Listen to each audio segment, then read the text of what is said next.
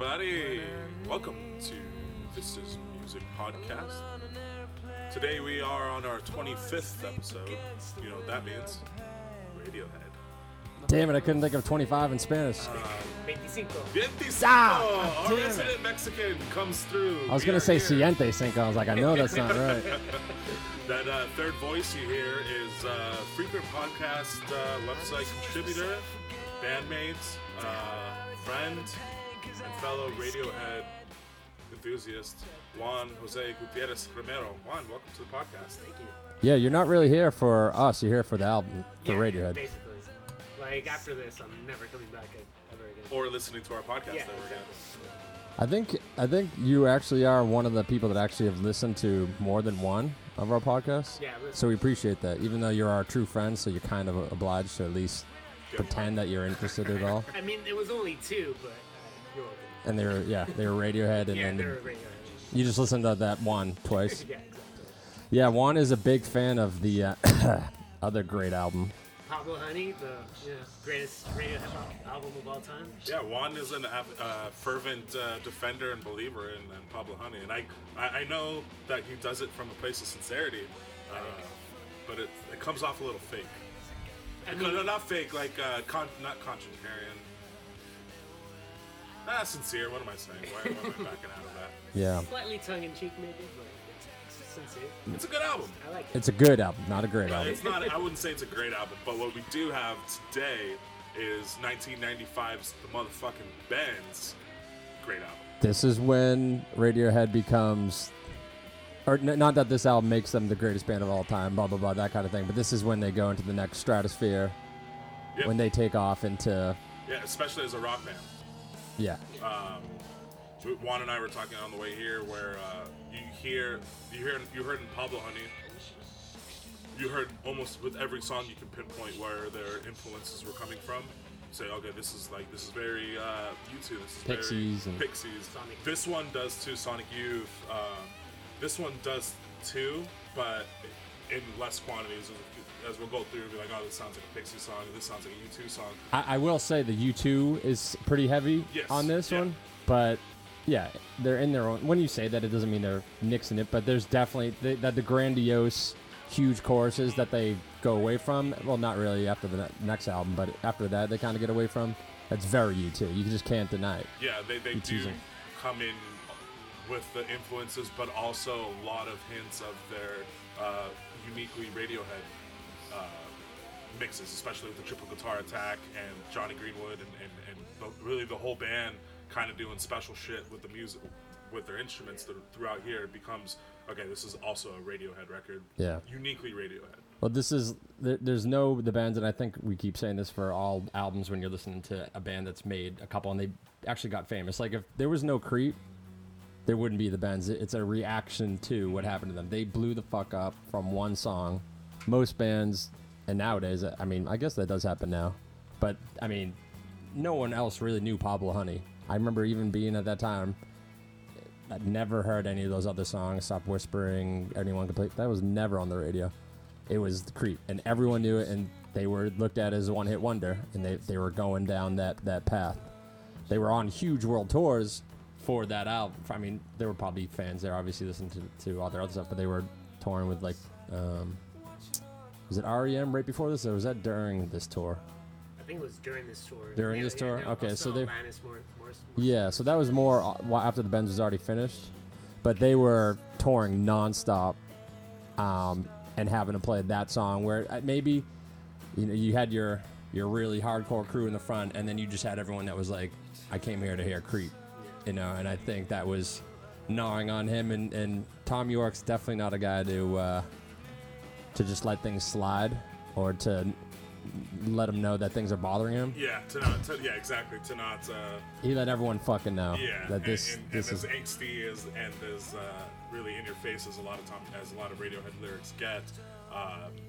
The sort of faux angsty rock star lyrics that were in Pablo Honey. Couple of those songs just seemed a little disingenuous as far as, oh, maybe this is the kind of song that we think we should be writing instead of this is the song that we need to be writing. right. I feel like they wrote songs that they needed to write with the bands and pretty much through the record. There's not, the Tom York will say things differently, but there's, I believe all of these songs. Yeah. You know what I mean? Where it's not. I mean, stop whispering, stop shouting. He's not going to say anything like that on this. Anything so kind of vague. I mean, like, High and Dry is that a little bit, where it kind of, and this is what I was referring to, where Tom York will say differently, and he doesn't like that song, or he's been on record to not say that song, just because it's kind of cheesy, it's droll, but they get rid of that altogether from the bands going forward. Yeah. Well, yeah, and you can see a lot of people being like, "Oh, I don't like one of our big songs," and then they're just a band that says that, and it's like, but you kept doing that kind of throughout your career. Yeah, you closed with it every time. It's like, of course, well, not even that you closed it, is that all your other songs kind of sound like that. You could see why he hated it, because he was already thinking, we're not going to be, not that he knew, okay, Computer was coming up, blah, blah, blah, but he knew this isn't even close to where my head's at. And yeah, I don't want to talk too much about that song, but that is a pre-Radiohead song. Yeah. So this is still kind of bringing in old ideas. Well, a lot of it was new demos. Yeah, so at this time, like you were saying, they were coming off of Creep. Obviously, in 2017, they like still a 2-year tour. Yeah, 2-year tour. So this is 94, 95, and there's obviously pressure to come back with their sophomore record. Well, and just think, you're playing at this. You're a new band. You're playing at not stadiums, but you're playing at really large venues, and you only got one album worth of material. Yeah. So they're fucking sick of these songs. Yeah, for sure. And being the first record, a lot of those songs were old, and like we talked about, already. Pablo Honey. Yeah, already 2-3 years old by the time they recorded it. By the time they recorded it, they go on another 2-year tour, and those are the only ones they're playing. And I'm sure they're throwing in covers and stuff just to fill the gap. Yeah, they weren't really much of a covers band though. No, but it's weird. I would like to. I have seen some tour dates on Setlist.fm from those eras, and they were throwing like every now and then like a Smiths cover, or like Talking Heads cover. Oh yeah. But just I'd imagine that would be just for the shits and giggles. Just to spice it up a little bit, only having one record. Yeah. So yeah, there's the pressure to come back with sophomore slump, and hey, the guys were self-imposing it, of course. Like, we need to make something different than Creep. Let's just get away from Creep. And what they ended up making was a triple guitar attack rock record, which isn't necessarily, in my opinion, stepping away from Creep, but just making better Creeps. Yeah, well, and just I feel like Pablo Honey was just like a band, everyone playing at the same time, the whole time. It wasn't songwriting, where this album's a lot more dropping out, someone not playing guitar for a little while, and then all of them coming in. They start getting a little electronic on the first song, so they're just their aspect of the way they write songs is just so much tighter, and they're not afraid. Yeah, he's not afraid to be as vulnerable, even though Creep is certainly vulnerable, in a more honest way, I guess, is what you were getting at before. And this album doesn't. I feel like I'm not a big fan of Pablo Honey. We talked about it. But at least the first half is pretty solid, and then it kind of drifts away, and then the last song's really good. This is just a solid. That's why it's in the great albums. It actually picks up, you could say, on the second half, and then really dips and then picks up again. But not as far. It dips and lulls. And lulls, but not songwriting. Sonically, but not necessarily quality. Right. In my opinion, it's pretty solid all the way through. Yeah, not every song is Street Spirit, you know. Yeah. But that's just a next level song. Yeah. So there's some huge choruses, and there's some really songs you can put when you're going to bed. Songs, you know, there's some lullabies. So Tom had a demo he's putting together around this time called The Benz, B-N-Z. I'm glad they didn't keep it that way. It's a little hip hop. The Benz. They seem to make bad decisions on first goes, on first run throughs, and then they like think about it for a second, like, okay, we're called On a Friday. You guys want to be on a Friday for a little bit? Okay, cool. Yeah, let's change this now. Yeah. Yeah, I mean, sometimes your first intention is great, and sometimes you got to really reflect on that. And so I don't know how serious they were about going with the Benz. God, that would be terrible. A little car pun going on too. But yeah, and they were having some issues coming up with new material at this time too. So there was a little brain fart. And band dynamics. Just likely from being on tour too long with each other, knowing it. I mean, these guys are boys too from back in the day. Yeah. From 15 years old. The pressure of needing to now they're in the music industry, they're on the scene, they're in everybody's radar because of Creep, and all the pressure that comes with that. They wanted to start recording. Or do you want to skip over like My Iron Lung, or do you want to go directly into? Yeah, let's just. Because then we'll start talking about My Iron Lung, I feel like. We'll get to that. But we could just quickly say, in between Pablo Honey and the Bends, they released like a 9-10 song EP. It's a significant, I think it's 8 or 9 songs, 8 or 9 or 10 songs called the My Iron Lung EP. And well, of course, it's the record company was like, we need a new single. Quantity or content. You're hot right now. You're hot. Yeah, I think also they needed to release an album, and the Benz wasn't finished yet, or they weren't happy with it. Yeah. So they did the EP as just like here. Yeah. Well, yeah, it's a little mix too. This was the last album that I felt like they were being pressured by the label to do things they didn't want to do. So they had John Leckie on as producer, and he did Stone Roses. He was kind of big in the 80s, and they liked working with him. But when the record company kind of heard his mix, it wasn't. And I don't know, this is just something that I don't understand for mixing, but it wasn't American. They didn't think it was going to sell in America the way it was mixed. Yeah. So they brought in 2 other producers to remix the album to hopefully flood the American market. Yeah, I don't know if that means bigger drums or his vocals get put way out in front. I think I can tell you the difference between one and another, but it is certain things like that where like how do they put like you just said, how do they put the drums? Are the drums in your face? Are they kind of in the back? Is the vocals up in front? Are they in the back? Yeah. Guitars left and right. What's in the left ear? What's in the right ear? Like, is that really gonna? Yeah. Obviously, they're a label, and they know what like triggers what UK people like just like drives them nuts. What they need to buy it. Yeah. UK don't need drums. USA drums. Yeah, louder drum. But at the same time, that is kind of true because it's 1994-95. Grunge is dominating, and I don't know how big it was in the UK, but like Blur and those bands would be huge in UK. I know they're UK bands, but over here they were nothing. So, yeah, maybe they were saying the drums weren't loud enough. It was that kind of thing. We need more distortion. I don't know, but this seemed like the last album where they were being kind of forced into things they didn't want to do, and that kind of goes back to High and Dry, where a couple decisions were being thrown on them by the label that after this is gone. They start working with Nigel Goodrich, who works from after this album on as the producer. He was the engineer on this album, and on the Iron Lung is when that was one that he produced when they were out. Yeah, I guess we'll start talking about that song. Yeah. That's fine. So Nigel's enters the picture. So it's all this family of Radiohead that's gonna be going till this very day is starting to form right there. And Stanley Donwood as well, who does the record cover of the Bends. And right there, I don't even like Pablo Honey's cover. No, it's like, yeah, exactly. Well, dude, honestly, there's like, what they call Nigel the sixth, like a sixth member of Radiohead. Yeah. Stanley Donwood is also just like, not equally as important, but just in the family there as well. He's just as important as Pink Floyd's, I can't think of the guy's name, but who did all their album covers for an album cover guy, like, gigantic. And, the record cover it's like so 90s too. And for whatever reason, it's a CPR mannequin. Yeah. And he's got the little. It almost looks like someone who's being like laid down. They they have medical defibrillators.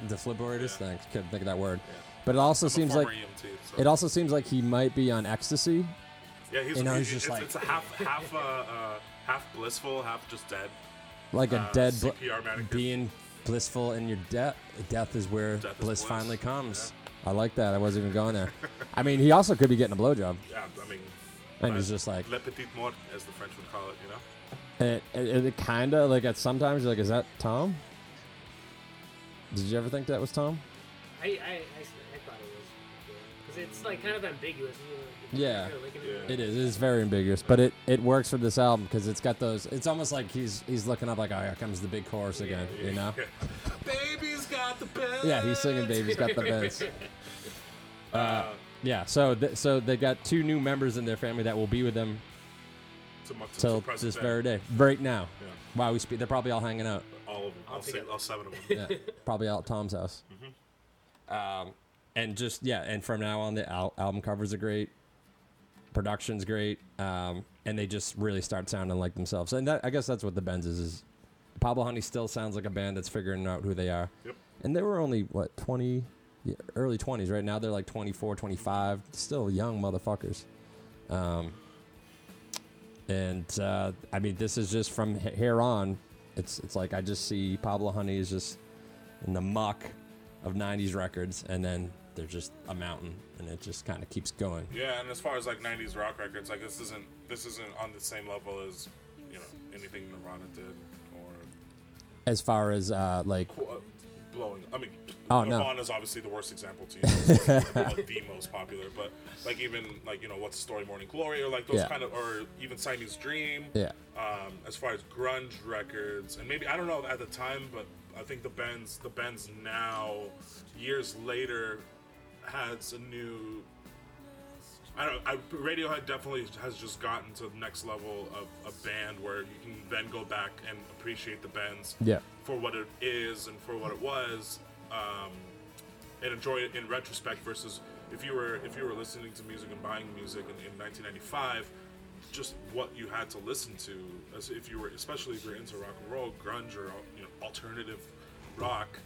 There's a lot of shit to choose from. Great shit To choose from. Yeah. I mean, the Pixies are still making. Have yet to make. No, Surfer Rosa was before this already. Yeah, But like, I think they had one album in '94.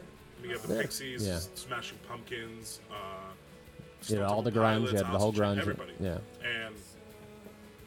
And again, I think Radiohead will they can attribute their then future success to the success or the longevity of the bands. Yeah, and it's interesting always thinking about, and we'll probably say this every podcast, but looking at Radiohead's discography, we're 10 years difference, but you guys are still, well, no, you guys are babies when this was out, but still, you're pre-Spotify, you still were in that time when you would like get albums before you could just listen to everything. Yeah.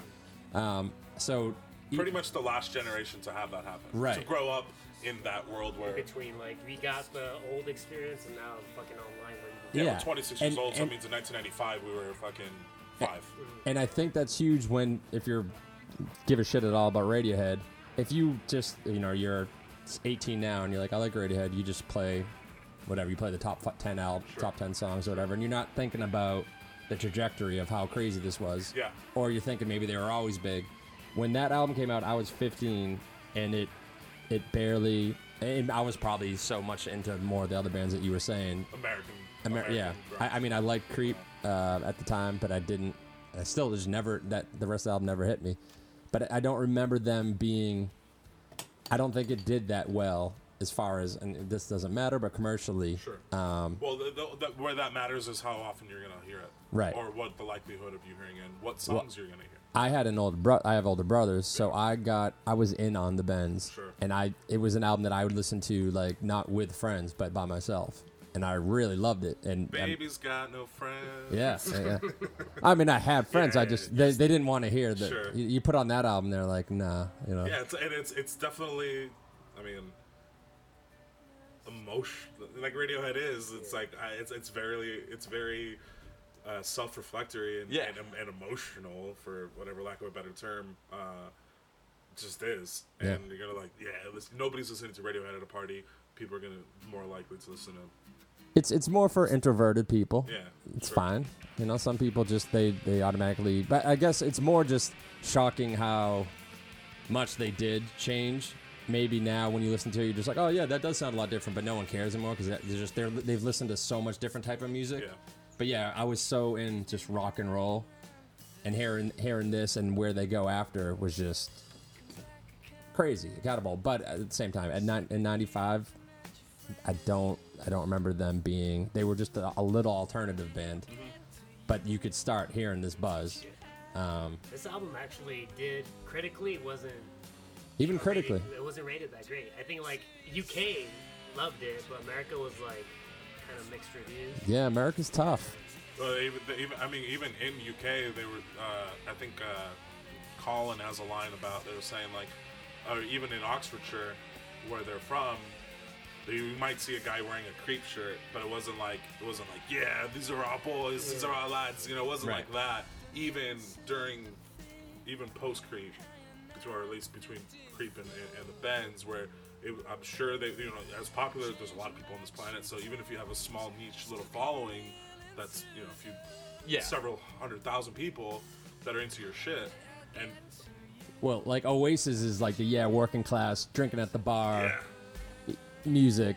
This is more the readers, the sensitive type. What's the word I'm looking for? But like the socialites, not socialites, like the Intellectual? dilettantes. The intellectuals. Thank you. Yeah, and not to sound snooty about Radiohead, but that versus what other shit? Art rock. Art rock. Yeah.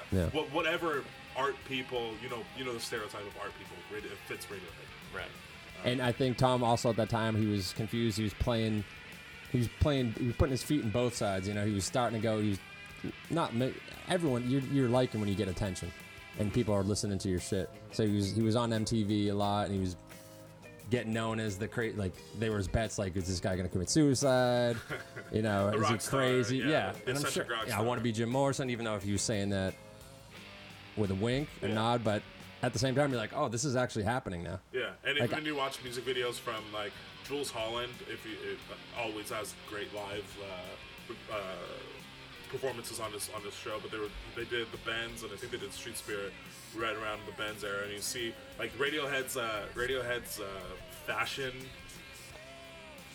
and stylistic choices over the years. Like most bands that are around for 30 years, but it's just very funny to watch. Where you have kind of like the meek, scrawny looking Tom York at the beginning, and then like in the Benz era, he's starting to wear leather jackets, and he's got like cool looking hair, and his faces are in all the music videos, and he's singing along, and they're in it a lot more. And I think they're slowly starting to become more comfortable with being rock stars and being popular. Well, and I just think he just knows like our shit's good. Yeah. Like I can back it up with that. You might not like my type of music, but I think he even wrote like I can hold the tune. Yeah. Like I'm obviously he has got some singing skills that he doesn't have to be ashamed of. Yeah, and that really comes through in the Bends as far as like, oh no, this guy's got next level. He's not even just doing his best Bono impression. Yeah, he's got some fucking.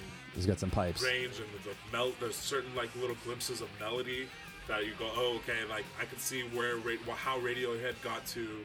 The rain down on me from Paranoid Android, how they got there. Yeah. From songs like Street Spirit or just little melodies that they really take to the next level in future albums. I just love the Bands because it is everyone's coming out party, and then just like okay, well then they flourish and blossom more and more. Yeah, even until fucking Moonshade Pool. I mean, Johnny Greenwood was already. I mean, he was known for the kick it on Creep, and just already a great guitar player, but just shines on this. And he does some solos, but it's not. They're never doing like blues solos or kind of like old. They're not harping back to another type of music, which maybe Oasis and the Verve and those are. You can hear 60s and 70s in them. Yeah. You're like, oh, this is the Beatles or the Rolling Stones. With the Radiohead, you never like they're harping back to a time. No, it's modern. And between like them and Blur with Graham Coxon, I was gonna say Nixon, Coxon with the just kind of noise, ethereal noise solos. Yeah, you know what I mean. And yeah, they all and in this one and maybe. A true statement throughout all of Radiohead records. Colin motherfucking Greenwood on bass is just always fucking solid. This one is throughout. There's beautiful bass line. Yeah, it's the bass line and it's Phil, the drummer. The rhythm section, I think what separates them from other art noise rock bands of that time is they actually just they do have some balls underneath that sometimes other bands will just kind of drift, it's more drifty, and that's good too, but it doesn't have like a solid foundation under, and that's what a lot of these songs do have for that. Like, I can't think of like My Bloody Valentine or Ride or bands like that, where it's almost like jammy noise, where nothing's really dynamic, it's just kind of drifting off. The drony too. Drony. Especially with the bands you just mentioned, the shoegazy stuff. Yeah. But yeah, Radiohead just kind of makes their footprint a little deeper. Yeah. Here on the bands. So they're starting to put together a demo. I think it was 9 weeks that they recorded this. They were having some problems at the beginning, just internal band problems, the and just recording. Sorry, not the engineer, the producer. He wasn't ready to. That's right. Wasn't ready to. He's working start for another recording band with them, and they were anxious, or just kind of like, let's just fucking do this. Let's just get in the studio. Let's start making the bands. Then Lucky needed to go on 4 or 5 months a break, and they went on a tour. Australia, Japan. They wanted to get away from the madness of UK and US and kind of go maybe where they aren't as well received, but that wasn't true. They were huge there too. And so they were trying to they basically took a break after that, and even though it was like it was pretty tumultuous, or there was tension with the band, in retrospect they said that it was like really good for them to take those 4-week breaks, because when they all thought on us being in a band. Actually, another thing we could say is one is the bassist in Present Jesus, our band, and listen to we don't. Listen to none of our recordings because we don't have any. I forgot where I was going with that. Just the dynamic of, okay, we think we know our songs. We play them how many times? Oh yeah. And then you kind of step away from it, and then you come back and you go, oh, I got this other idea, and it's a little bit better because it's fresher, and you stepped away from it for a while. That allowed them to make, when they did finally get in the studio, to have a kind of resurgence and say, okay, these songs are kind of new, even though they're not. A new feeling, or they're going to put a new twist on them, and then making it more exciting. And of course, when that happens, you're going to make better shit. And I think that set the catalyst for how they did the rest of the albums. You can always look at any old thing and be like, we can deconstruct this and spit it out and make it. It still might be the same song, but we just did enough dynamics that it's new, it's fresh, it's almost always better. I mean, who knows what these songs were before? We'll never know, but I'm sure whatever it was if they felt that what they were doing was newer and fresh, and just like, okay, happy enough to obviously put it on a record, then obviously that's the right move. And Lecky said that new songs were just pouring out of Tom at that time, and Tom had a little ritual every morning. He would brew some tea and start a 4-hour solo piano workout. Interesting, because there's not that much piano on this album. Not this one. No. There's a lot of keys. That's another great part of this album. There's a lot of ambient and just little keys, but not really his piano that he would start doing on later albums, but that was his little workout routine. That's just an exercise, yeah. And then, of course, Tom almost had a total fucking meltdown for 2 fucking months. That was a quote from him as the deadline approached to finish the album. Even when they were done with the album, it looked like everything was going to get scrapped. They weren't happy. They were just all over the road here, which is crazy to hear back, and you're like, you weren't happy with this. And a few times in Radiohead's career where you hear like, oh, they were close to breaking up, or they weren't, maybe let's make one more record and then we're done. Yeah. And that's happened a few times. Yeah. With and they just after To the Thief. Keep trucking. Mm-hmm. Yeah. And they're together now. What will they do next? What will they do next? Well, what they did in 1995 was the bend. So I think we covered most of the stuff. We covered the cover, the producer. Any other little stories, about that time when you were 4 or 5 that you remember of that? Your mom playing the bend, singing the bend to you going to bed? I don't know. Nothing? I mean, she wasn't that good, if that's what you want to know. At singing? Yeah, I mean, Tom York. He has a very unique voice. She wasn't in on She can't. All right, yeah, let's go into it. Yeah. Let's get into it. The first song is really just like totally hearing this when I only knew Creep was a mindfuck. I guess that's where I was kind of going my whole ramble about nowadays you just get to listen to everything and it's like all one big mess. This song, more than all the rest of the album, could fit on the next album, could fit on maybe any of their albums, and is their most like progressive song out of all the, because it's electronic and it's got that bass line. Let's listen to it. That's it. Planet Telex, song number 1. Welcome to the bands, baby.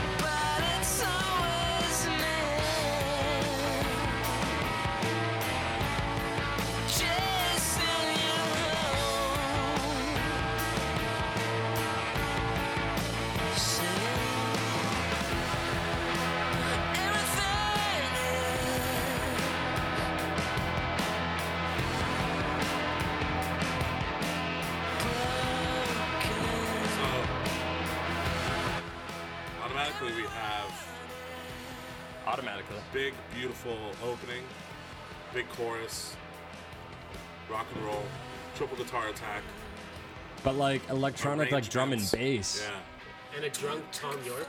And a drunk Tom York. Yeah, singing. Did not know that until we sang it. Yeah, this song is just fucking awesome. Yeah. This is great, and I think they've been playing this song live up until this day. Like, this is a standard. Mm-hmm. Yeah, I mean, between this one, I guess High and Dry and Fake Plastic Trees are kind of ones that. Wait, no. High and Dry. High and Dry, yeah, went away because I remember it was like a special thing when they played it. Or sorry, Street Spirit is like one that. Oh like, yeah, one yeah. That stayed, I'm talking like some that standards the bands that stayed in. Yeah. My Iron Lung was kind of a standard too. We heard that on this last tour. They played My Iron Lung at our show. Yeah. And Street But this is like. It's got all the elements of what they kind of were going towards. Yeah. And this is the last. This song wasn't the last recorded. It was the last one written. It was written in the recording studio. So they came in with everything else. And if you listen to the rest of the album, that sounds more cohesive. This one does sound like an invention, kind of coming up at the end of the recording. You know, it doesn't. I don't see him coming in with this song just strumming it as much as the other songs. I can see him come up with demos. This seems like a product of jamming. It's that bass line is so dope, but it's over and over again. It doesn't really go with like the chords. He's not playing. He's just do do do do do do do do do and the drums, which are a sample from one of their other. I had it written somewhere. It's from a B-side. God damn it. We'll find out. I should have wrote that down. Killer Cars, that's what it is. Yeah.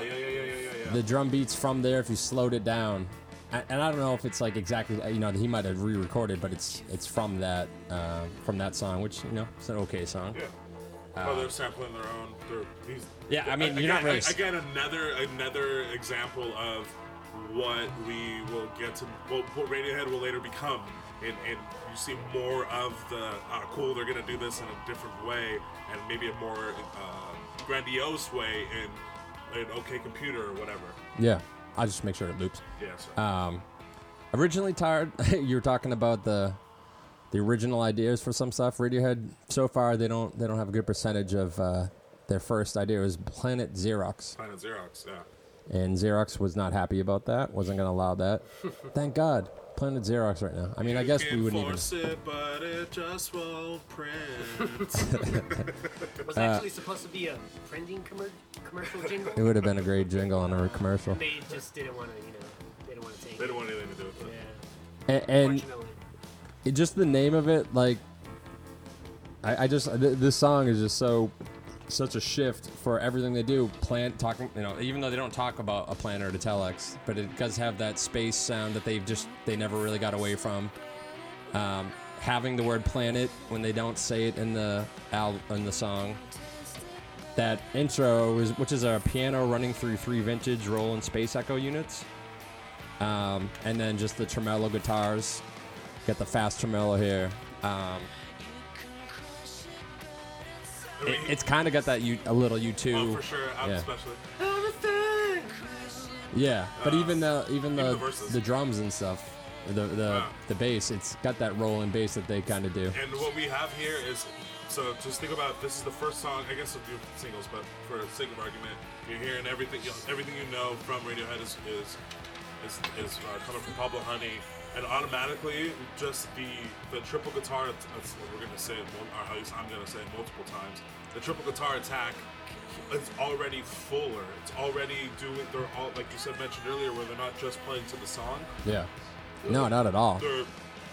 There's dynamics here. There's arrangements Yeah. in Radiohead, and like again what you were saying, and I know these are from conversations that you and I have had about our undying love for fucking Radiohead.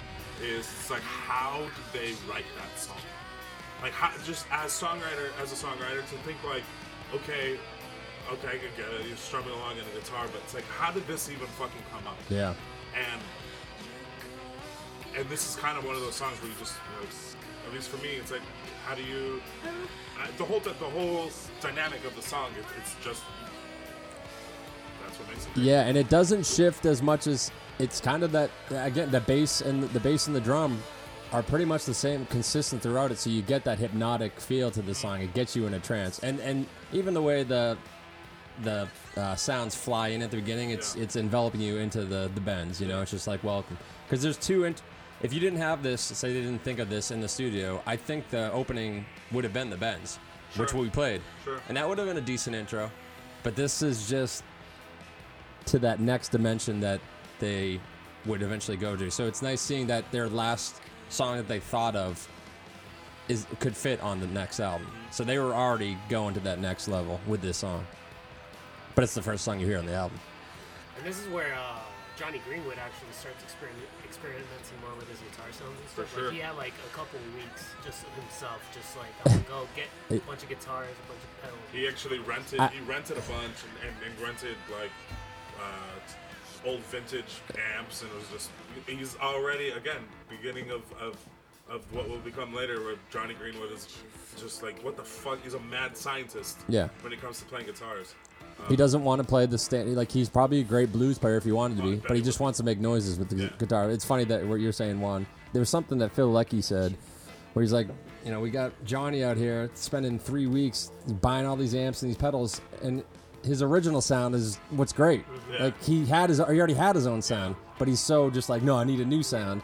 But what you already have, which, I mean, not that this is his standard sound, he's already experimenting, but he has that, even on Creep, just that thing that other people didn't have. It wasn't that, like, grunge heavy, bass heavy, but even it's this huge, necessarily sludgy, or like that. That's kind of the stuff that you would hear all the time. Yeah. And this one, And he's not like- already got the soul. He's got all the, of course, trying to make fucking guttural sound effects to try to mock John Greenwood's guitars, but he's just like a wizard. It's like, how does that even work? Where would you think to put that sound if you just isolated it? Yeah. Like, oh, cool, that'll go in the bridge here. Well, and he does that, like, he waits till the second verse after the first chorus to come into, like, he does his little fills after he's singing. Yeah. Again, they're not the blues lick where it's like, You're gonna do everything on the fours, or everything on the ones. and it's got a phase on it, and it's kind of like wrapping around Tom York's voice. Really cool song. So we got the Everything Is Broken. And the lyrics have a lot of crush in this song. You can force it, you can taste it, you can crush it. What can you force? What can you taste, George? What is the song exactly about? Self-defeatist attitude. I think it's also setting the tone lyrically for the rest of the song where It's all futile? it's all futile. Yeah, everything is, and I think this is definitely setting everything. But it's also almost kind of taking pleasure in the self-defeatist Exactly. attitude. Yeah, I don't look at it as like everything's broken, so I'm just gonna go home and cry about it. But it's just like, yes, Everything's fucking broken. yeah, yeah. It's that like we're all try to read books to self-help ourselves and grow and read philosophy, and it's the same thing that we've been doing for thousands of years. At the end of the day, it's like, do we really know? We knew a lot more. We're gonna die. Right. It really is futile. Everything is broken because no matter what, we're gonna die. But I like that. It's not like, no, I don't want to do anything. Oh, exactly. Now it's just like, isn't this fucking hilarious? Yeah. Everyone's broken. You can force it, but it'll stay stung. You can crush it dry as bone. You can walk it straight from school. You can kiss it. You can break all the rules, but still. And it's like, we will die.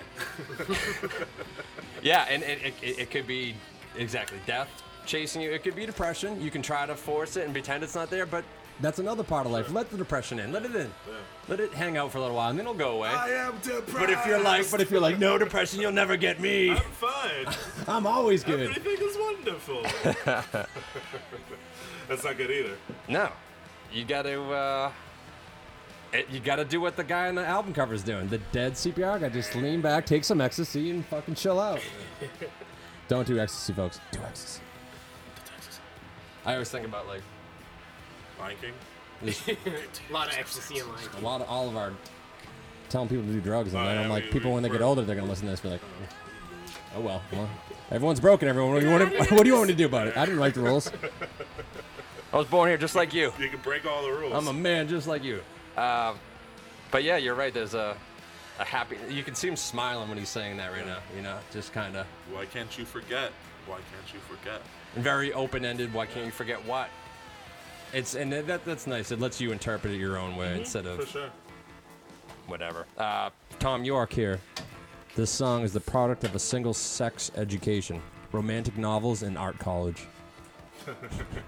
Single sex boys school. Yeah. That's amazing. Yeah, I get. Yeah, probably came from Yeah. some very British.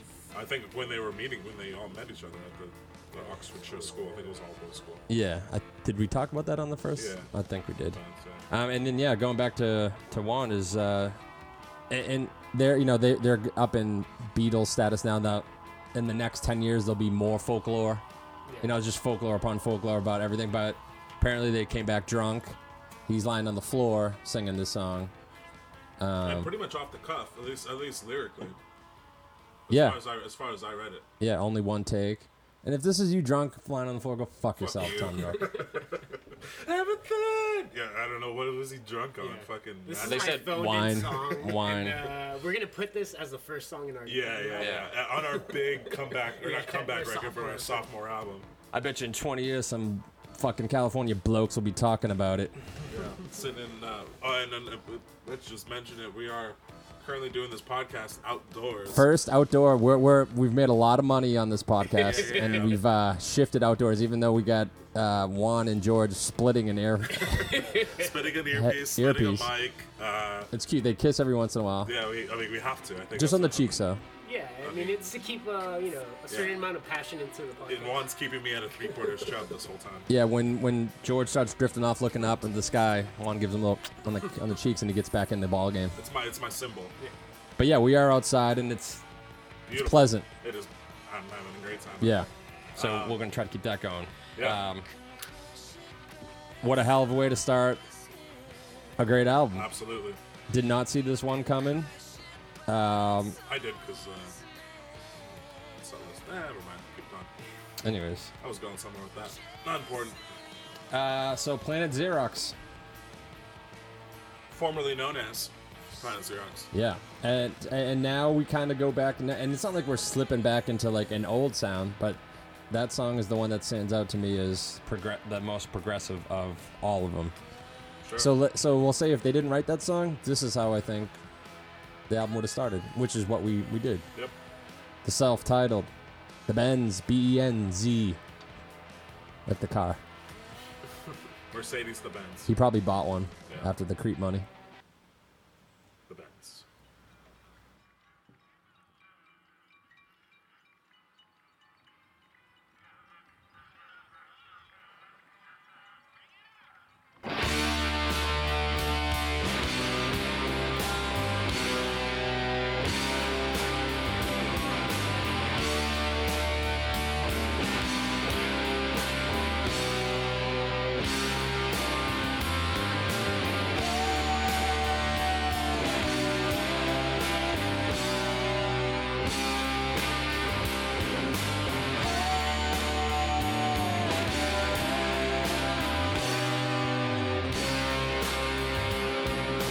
Where do we go from here?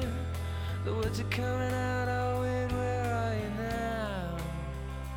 When I need you, alone on an airplane, falling asleep against the window pane, my blood will thicken.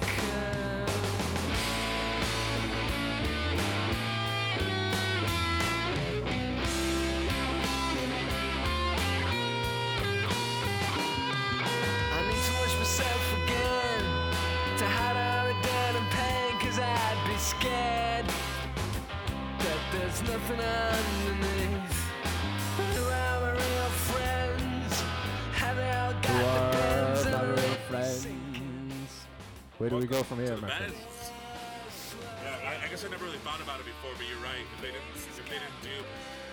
didn't come back to the studio drunk and record Planet Telex, this would have been an absolutely appropriate way to start a record. Yeah.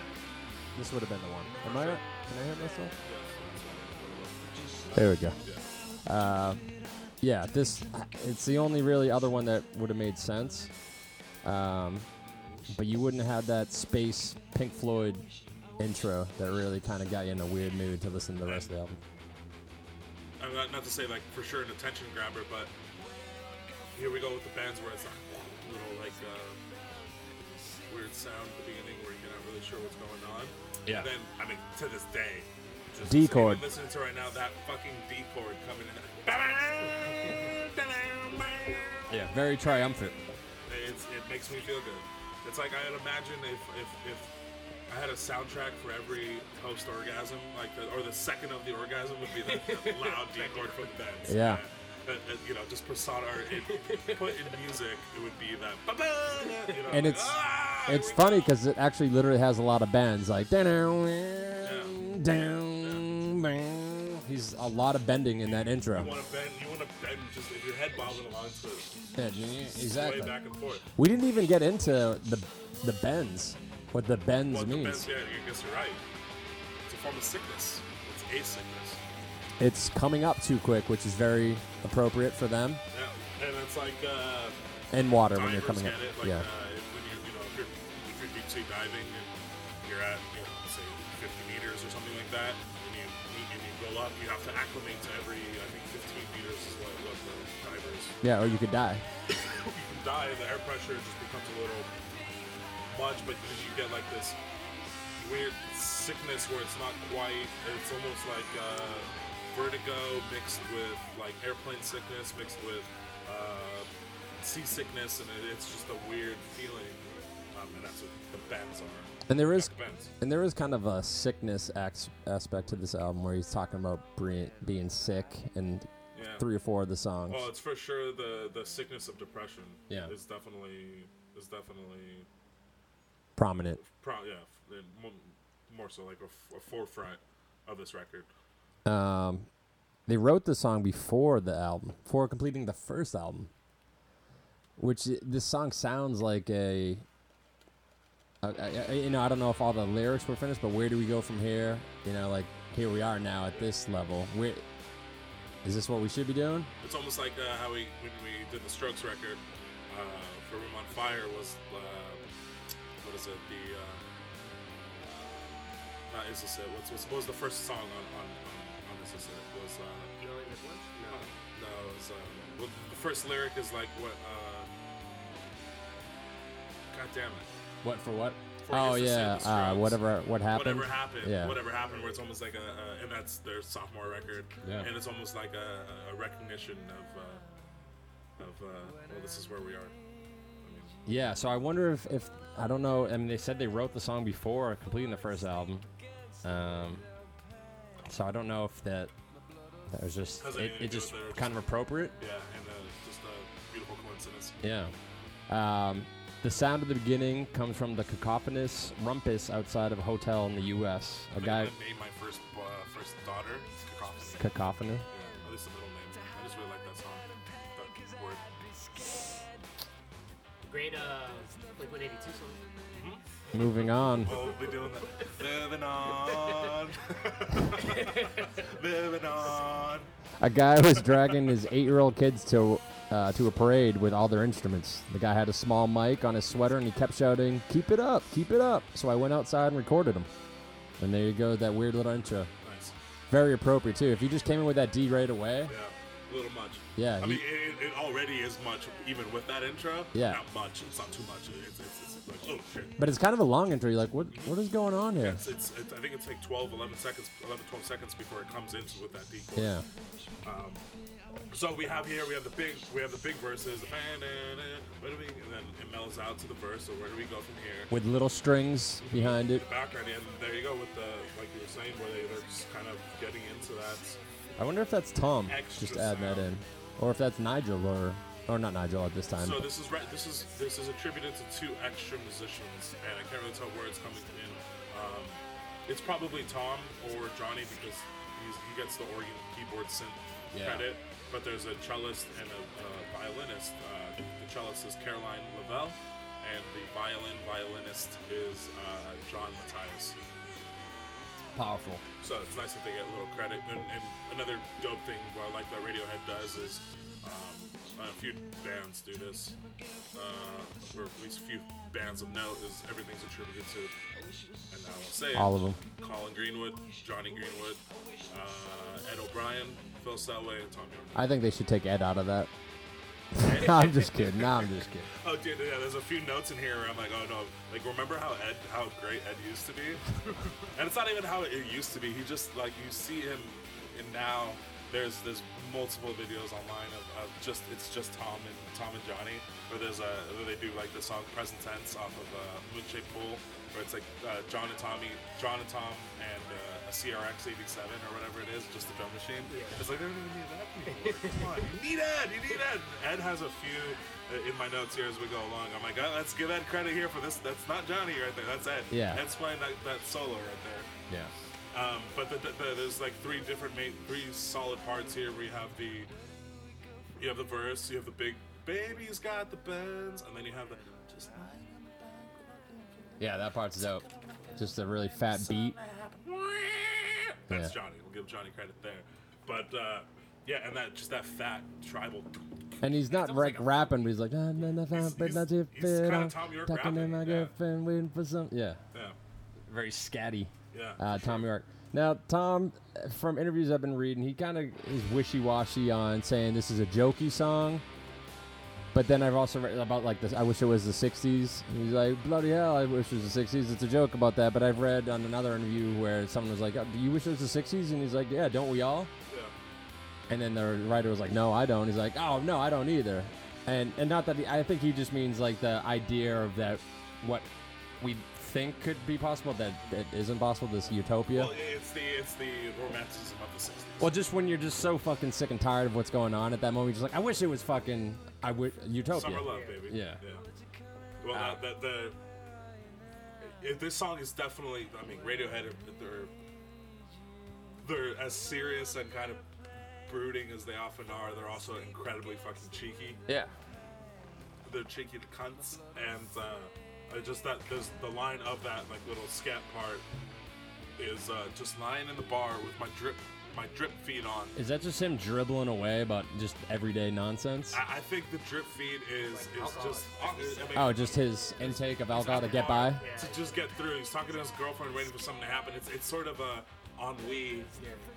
Like maybe Just we'll get general drunk boredom. tonight and something fun will happen. Yeah, and I wish it was the 60s. I wish you could be happy. And it's just kind of like I can just imagine being at the bar, just kind of like. Yeah, George, you know what? I fucking wish it was the 60s, Yeah, man. yeah, This me is too, bullshit. This is me boring too. shit. I mean, the second verse, I need to wash myself again to hide all the dirt and pain, because I'd be scared that there's nothing underneath. Who are my real friends? Have they all got the bends? Am I really sinking this low? It is the self-deprecation here, and the sort of morbid outlook on life. Where Yeah. it's like, and nobody in your life is any good. Yeah, Johnny says, like the rest of the band, he sort of doesn't have any friends, Tom. Which is a bit weird. We go back to Oxford after touring, and it was really sad. We all got home, and I phoned up 1 or 2 people that we knew who were away. And then we ended up sort of phoning each other again. Guys, we need to split from each other. So what do you guys So what are you doing tomorrow night? How about the next night? The next night, 2 nights off. So, yeah, it's just wondering who the fuck are your real friends. The monotony of life, maybe. I mean, there's even like insecurity of himself, like, oh, maybe I'm superficial too, because he's like, I'm a rock star now. I'm here with my girlfriend at a bar, and I'm just average Joe. The thing I've been fighting against, and the thing that I've like written down in lyrics and will even actually do in this record is themselves and just kind of being like, I'm not, you know. I think as much as Radiohead wanted to stay away from creep and weirdo, or you know, creep, and the lyrics of I'm a creep, I'm a weirdo, that is almost a thesis. Yeah. For Radiohead as a full. I don't, and in this one too, where there's plenty of songs about feeling isolated, songs about not fitting in with anybody, not fitting in societal norms. Absolutely. All of that stuff is just it's there. Well, that's why they have such a huge following. It's because of great songs, but it's because everyone feels that, so there's a moment to come together on that weird, isolated feeling. You know who doesn't feel Radiohead? Bros. Bros definitely don't feel Radiohead. Bros don't feel that way. I mean, maybe they do, but the idea of a bro of everything's great, everything's awesome, everybody loves me. That's I mean, it would be nice to think that way all the time. but that's a part of like the culture of I guess the bro culture. It's like, yeah, dude, just like, Yeah, everything's exactly. great. Let's not think that deep, bro. And that's and there's me personally, I don't want to sound condescending to that. Yeah. Because there is Even though you were. There is, yeah, I am totally. There is a beauty in that. I like to think there's a bro here and there, like he's like secretly listening to Radiohead. Yeah, I mean, look, as much as I want to say that I'm not a bro, I like sports and I like all the fuck. I like slamming puss from time to time. You know what I mean? Like, I'm drinking Coors Lights in bottles right now. You know what I mean? Like, it's to say like I'm not a bro or whatever, but just the idea of like. What you mean, bro? Is just someone that's not reflective. Exactly. In that context, absolutely. Yeah, it's a genuine. They want to listen to Def Leppard, not Radiohead. You know what I mean? Pour some sugar on it. That's not Def Leppard. I love Phil's take on this song.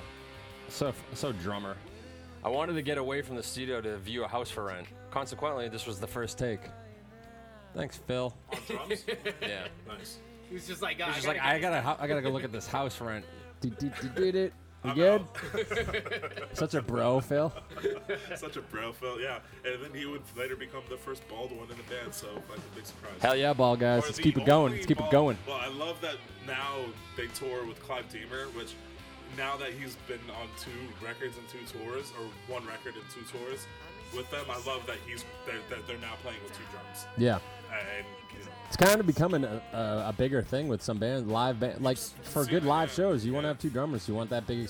You're dealing with electronic band, EDM and stuff. You Yeah. need more. People want to hear more percussion. yeah, and I Not everyone, the last tour that they were doing for the Moonshade Pool tour, we got to see them at the Shrine in Los Angeles, and it was like I could actually see what every guy's doing. Seeing Clive Deemer, he would only come in for the songs that, not only songs, but he would step away a lot of times. But even he was doing. Yeah, I mean, we're in a band together, and you see, like, you're always demanding. You can't help it, percussion, because there's always like just more you could do, little more things you could do, and it's a lot to ask for one person. And Phil's a goddamn beast. Yeah, he's a machine. He's absolutely a machine. Head down, gets his job done. He never looks like he's doing like a Tommy Lee or like even like a Travis Barker, where like they just looks like they're playing hard, and they are. They're playing difficult shit, but it's you just can like, tell. it's not a compliment. It just they're Yeah, not, it looks you like he's wouldn't studying for a compliment. test. Sure, just kind of just sitting there like. Oh, and Phil's always the guy with the. Fuck. In the old recordings, and even now he's got headphones on, and he's you know, that way you can hear his shit isolated from everybody else, or just hear the overall mix. But Phil is the one that I think always had his shit together. Phil always had his shit together as far as being a badass drummer, and on this one, at least for the intro and the whole way through, Colin Greenwood's bass lines again are just so fucking dope. Yeah. You hear like coming this part here. I mean, it's Well, the Johnny's solo. guitar, so with the solo part, but like, the bass just it's not just staying. Yeah, he definitely took it from the top. Yeah. How much time? And does it make you feel triumphant? This isn't making us feel like triumphant. It's definitely a big triumphant song, Yeah, this is despite the lyrical content. Huge fucking song. That's a good way to put it. It's every song sounds like it's battling against, like it's Tom York looking at this like celebration of music, being like, no, fuck you, you know, like it is contradictory a little bit. And another thing Radiohead does all the fucking time, where the music doesn't necessarily match the lyrics. Yeah. Radiohead songs a lot of times just sound beautiful and blissful, but when he's talking about, you know, fucking a loveless marriage, Yeah. or whatever it is, you know what I mean? And just But that's why they're a great band, because you could do, this is what you should sing over this, like sing about your love and how you had a nice day. make it sound melancholy, make it sound morose, and all that stuff. But they're and obviously Radiohead does have very morose sounding songs, and they are bleak and whatever, but not this one. Yeah, and this is a Johnny Greenwood freak out. He does some really cool things with the guitar, besides just solos, and I can't think of the part. It might be right after which was the 60s. He like hits the top of his guitar strings Oh, yeah, it makes a weird sound. above the fret, and it makes this like cling. Yeah. But then they add some studio magic to it, and it's like cling. That was a terrible example of it. But We're doing that verbal scanning. wait, can you get? Yeah, well, don't even find the part. But he does some really. This is them just becoming more recording studio band instead of just live band. Even though this song is pretty much live, which is pretty dope. Yeah. Which I can believe. And then right here, Please. listen to this bend. He holds it. I need to watch He holds it. myself again. Keeps going. To hide all the debt and pain, Keeps going. 'cause I'd be scared. And then just that there's it just leaves right when the vocals come back. He's definitely doing the Creed stabs here. Yeah, that might be Ed. Let's give Ed some love here. Ed's stabbing away. Ed's the stabber in the band. He was stabbing ladies all the time. Ed is definitely The best looking, maybe. For So he sure was the probably best. getting the He's been- ladies. For the whole time he's been the best looking. It's today still a silver fox. Yeah, he hasn't aged. No, definitely hasn't. It's because he doesn't have that much pressure on him.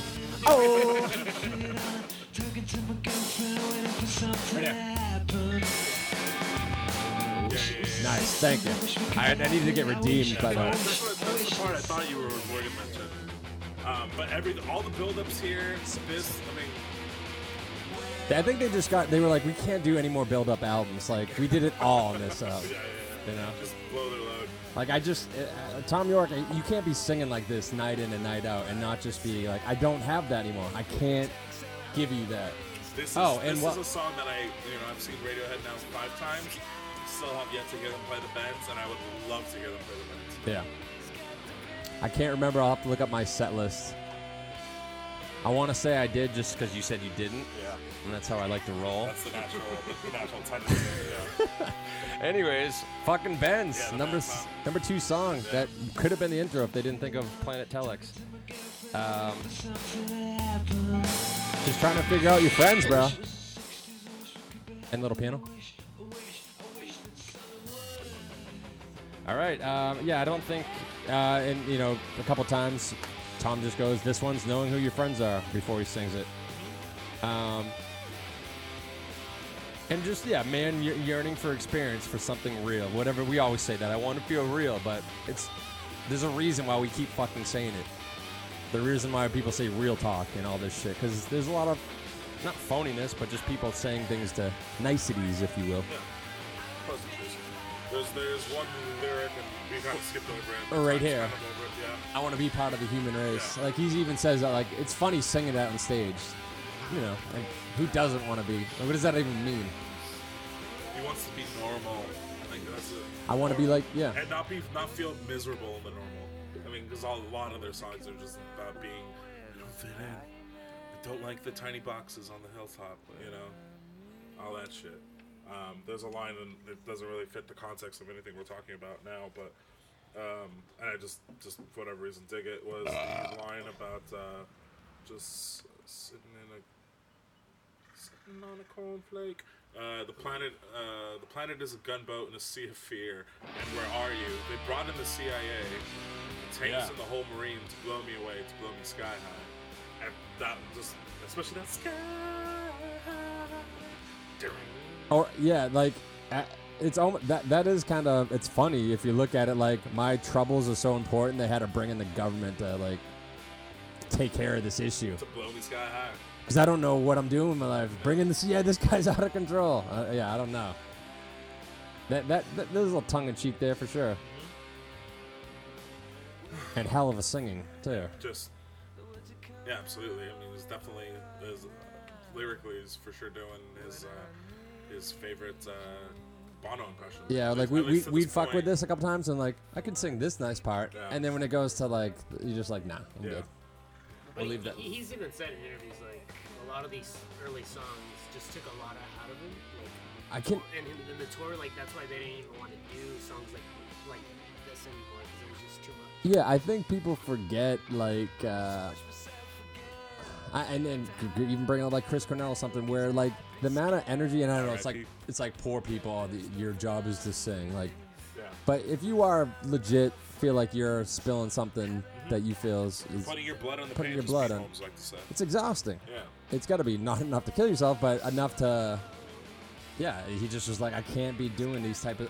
We can't be this band. Yeah. I can't. And you know who? Like, I was gonna make the joke later, but like, you're like, welcome Muse. Here you go, Muse. Yeah, like, here's sure. the birth of Muse. Yeah, coincidentally, they used the same producer in one of their albums. There you go. Yeah. But Lackey. Yeah. Yeah. And I'll bring up a couple of more bands that we all know and love soon enough. Like the spawning. Yeah. And I guess that's why they're compared to the Beatles, is like what the Beatles' birth was just like 4 different trajectories of different type of music. And it's like, oh, that's that era Beatles. That's that era Beatles. You got this era Radiohead, this era Radiohead. So Muse. On our way here, we were listening to here, and I'll mention in the song, but it was like, oh, this band that we all love, us three like here, they're like, oh, they made an entire career that this just this part. Oh, I was gonna say. We'll get there. When we get there, I didn't want to say it. It'll probably be the exact Alcohol same. just made me jump the gun. God damn it. No, but don't mention the exact reference, but at least you'll see. Okay, we'll get All right, there. well, I already have my plan ready to go, so we'll see when you're gonna do it. We do too. We will now go on to fucking song number 3. So as you can tell, this podcast is about us trying to get our best lines out. We don't even care about the album. This has become an ego thing. This podcast has become way too popular. Yeah, I've been phoning it in. I'm waiting for my one line. Song number 3, High and Dry.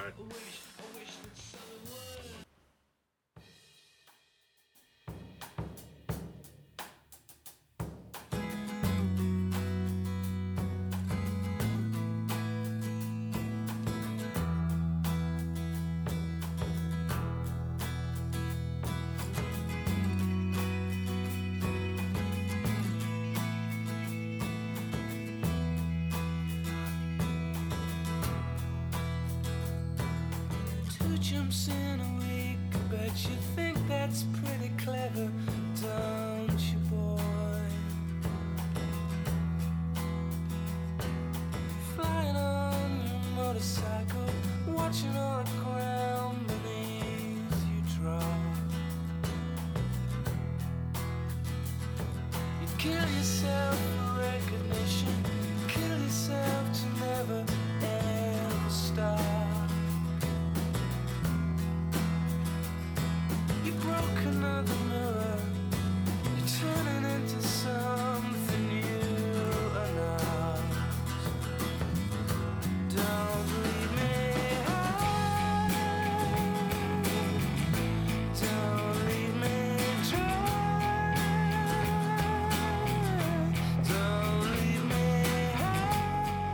1995 smash hit, High and Dry. Everybody's playing it. Everybody's singing it. It's a High and banger. dry. This is music certified banger. High and Dry. Not a favorite of Mr. Thomas Definitely Thalamalmal York. Yeah, It's not his name. I think it's just Thomas York. Thalamalmal. I couldn't think of anything else. Trying too hard, bro. High and Dry. Loved it when I was younger. You know, and it just from everything they've done, this is, straight up the middle. And I know it's Wait, hold on. Did you guys hear that? It's Coldplay's career starting. Boom! That's what I want. It's not this one, but oh no, it is this one. It's the- Yes, I beat you. It's that little breakdown. That specifically is where Coldplay took their entire career. Absolutely nice. Yeah, we fucking think alike. There you go. That's why we're podcasting together. Bella's even in on it. There you go. Bella likes it. Bella actually likes this song. You're welcome, Chris Martin. My dog just does not like anything loud, so I bet you she loves High and Dry. Yeah. She's like, turn that shit up. Yeah. I mean, this is Coldplay made Yeah. an entire career out of this song. The way he sings, Yeah. when he hits the falsettos, That breakdown. I mean, yeah, the breakdown. Coldplay loves mimicking with like either the piano or just this part right here. Yeah. High and Dry now. Ed O'Brien, by the way. Is that him playing Yeah. the solo? Oh, Ed that's O'Brien. right. You said you were gonna I have to give Ed O'Brien credit here. The solo here at 250. give him shots out when he was Yep. When he sticks out.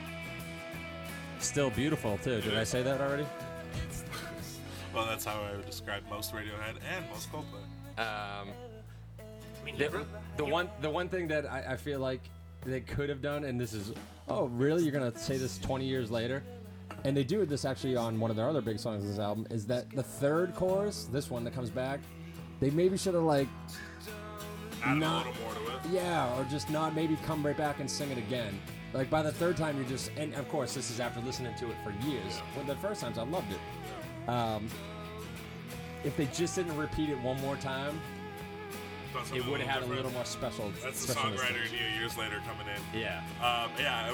Juan and I were listening to this on the way here, and we were saying it's like, or at least I was like, I like this song a lot. It's definitely not one of my favorite Radiohead songs, and that's just merely a product of Radiohead having so many of my favorite fucking songs. That's the other thing too. Yeah, we're not talking about like Coldplay that might have had a lot of songs that sound like this. They went off on a completely different direction, and this is their most standard of standards. And again, just as a songwriter, it's only 3 chords the whole time. The verse is the same chord as the chorus, is the same chord as the breakdown. So that's why, but that's also why it's a huge hit. And people that don't like Radiohead, like I like High and Dry, Yeah. you know. Yeah. And nothing against that. It's just the average listener. They like to hear, this is just constant repeat. Yeah. It's 3 chords, and some of the greatest songs, I have nothing against 3-chord songs. But for them, you're right. For what they do, I'm not skipping this song. Nothing like that. No. There's no hate. It's just... It's almost like what could have been. Yeah, it's weird being critical of a song you really do like and really do love, but it's just like what they could have done with it was a little bit better. Well, what And I didn't know necessarily that the antidote to that would have been maybe do a little something for the third verse, but that sounds about right. I remember even seeing it live, which now I feel like I'm lying because I don't feel like they ever played it live. But I just remember being like, that third time, the headphones are getting a little funkadelic, but they can't tell, right? Yours- The listeners, yours must have just too. a whoosh, whoosh, whoosh, Better now? whoosh. Yeah, Yeah. nice. But the cool thing about this, I mean, it's the production's nice. It's actually a demo. They This recorded version? this in '93, Wow. and they joked it sounded too much like a Rod Stewart. That's bloody Rod Stewart. Yeah, and they were just like, no, we're good with that song. But that's not a bad fucking dude to sound like. They mean older Rod Rod Stewart. Sure. They don't mean fucking faces Rod Stewart. But older Rod Stewart, you mean? They mean when he's doing the standards. That's later Rod Stewart. Later Rod Stewart. Yeah. Oh, yeah. Yeah. I've been listening to some of Rod Stewart's like older shit and Faces, obviously, but then I've gone back and Something You Ought to, or There's a few different albums that I actually bought one of vinyl the other day. I'm like, fuck yeah, Rod Stewart, rock and roll. But Yeah. well, Rod Stewart, maybe we'll do faces for. Have I told you lately? Yeah. Like that, that shit. Yeah, well, like when Rod Stewart became like a crooner. Yeah. Like a loud I mean, singer. gee, you got to age gracefully. Sure, and he did. Leave him alone. Yes, for sure. At the time, the bands love it. Ed, I don't really remember the day that this was recorded with our sound engineer. All I do know is that we had arranged the song before we went in the studio, but it ended up sounding great. But again, this is just a demo. And this is where Tom York came out later. I don't have it somewhere, but he was saying that this one was kind of pushed by the record label. Yeah. And you see why, because it became a big song. For sure. Not really what they wanted to have on the album, but they thought the thing is, it's a standard song, but it does fit the Ben's overall vibe.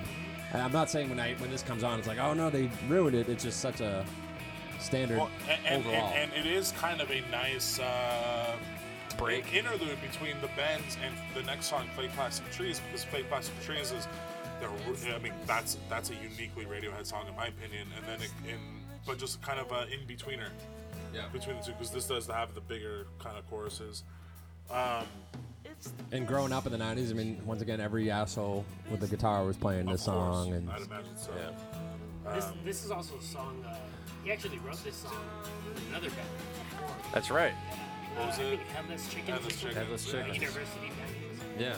So this is one of his old, and it sounds like a song you wrote when you were 20. Yeah. It sounds like one of if a guy who was a prolific songwriter like Tom York, one of his first songs that he wrote. Yeah. Sure. Like great, this huge song, Yeah. but it's just for him. Like, oh, this is when he wrote. He's like, oh, I can be a songwriter. Yeah. You write a song like this, you go, I can be a songwriter now. I mean, and you know, it is the "Don't Leave Me High, Don't Leave Me Dry," but there is the verses are fucking great.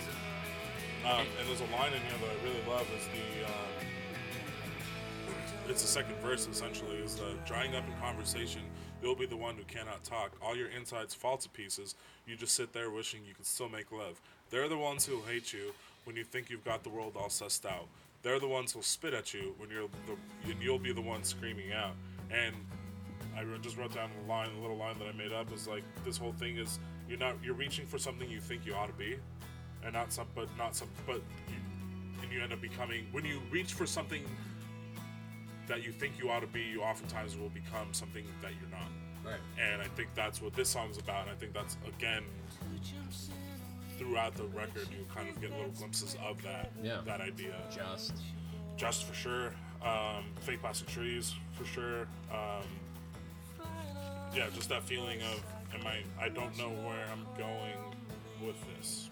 But maybe kind of attack on the bros, kill yourself for recognition, kill yourself to never stop, broke another mill, you turn into something you are not.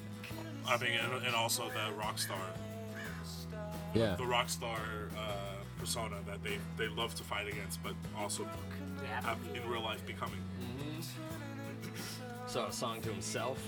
Yeah, and as far as I know, Radiohead haven't in their entire career necessarily even had Tom York got drunk at a fucking hotel room and busted it on fire, or busted everything. They don't have that. They're Oxford rock star. They're boys. well-behaved lads. Yeah. You know, they're cheeky as shit. Yeah. But they're not assholes. As far as everything I. Yeah, they're not looked at heard. as like fucking rock band right there. Motley Crue, those fucking dudes. You know, what was the song we were just talking about where he was drinking fucking tea and playing piano And for doing 4 4 hours? hours, yeah. That's.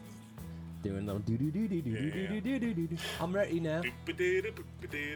Tom York in 1990 or 2006 dismissed the song as not bad. It's very bad. Yeah, it's pretty good. Damn, that hurts. I do like the little simmering guitar lines in there. Again, amazing for a demo. This is a fucking demo. And the music video for this is pretty good too. It's like they're them in black and white, and they're at the this famous rock formation in LA County. Oh, yeah, Vasquez Rocks, and a bunch of you. Like if you see the picture of Vasquez Rocks, you'll know what Vasquez Rocks looks like. And it's them, and I think this is the one where kind of dries, but they're actually getting like soaked on. They're getting super wet by the end of it. I They're think all it wet. starts raining, right? It starts raining, and then like, by the end of it, they're very 90s music video. And the Strokes kind of have something like that too, where they're playing in a It's the room that they're playing fills in a up with gray pool. water. Yeah, exactly. It's the Second Strokes shout out I'm giving them. I can't help it. And it does have a relationship sound too. I think it became two different songs, and he alludes to this, Tom York. As far as I can remember, the words were originally about some loony girl I was going out with, but after a while they got mixed up with ideas with success and failure. Yeah. So when he wrote it when he was 20, it was probably about some girl. Don't leave me high, yeah, is what you do. And then then he's mixing that with the reality of what he's the living. idea of So it kind of if you are famous and you're like, I hope life doesn't leave me high and dry because I'm on top right now, or I'm in a perpetual. And he's also putting himself in his persona of the Radiohead lyricist, where it is self-defeatist. He knows that this fame is shallow and empty, and all this, and everything that comes with being a rock star, is trivial and is fleeting, and it's gonna end any time. Yeah. But don't leave me high and dry, because don't forget, I'm the Radiohead guy. I'm still here. I'm the creep guy. I'm a weirdo. What the hell am I doing here? And I feel like they're still at all costs just fighting against that. Still to this day. Yeah. Well, we matched our Coldplay. We both did agreed that. on that. We did that. I like how I got mine in first. You did, but that's fine. I was just waiting for the part, but it's agreed. It's not about who It's gets over it. now. Hey, look, We're still friends. I'll beat Buzz Aldrin. You know what I mean? He never even went to the moon. You just stayed in the spaceship or what? Never even happened. Allegedly. Never gets to the Allegedly. moon. Oh, I'm sorry. If you believe they put a man on the moon. Thanks a lot, Stanley Kubrick. Yeah, high and dry. Let's move on to the next one. Yeah, we're done with this. MOR. And then, kind of like what I was saying, the nice little transition in between the next one. Yeah, we went 2 bangers, now we're doing 2 mellows. Fake plastic trees.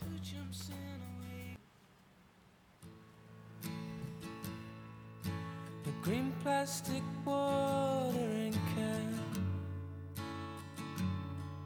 for a fake Chinese rubber plant and a fake plastic girl.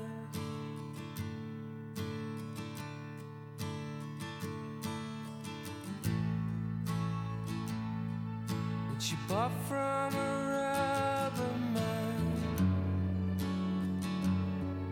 in a town full of rubber plants to get rid of itself.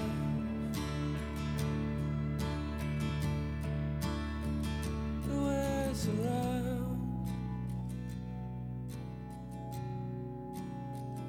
the words around,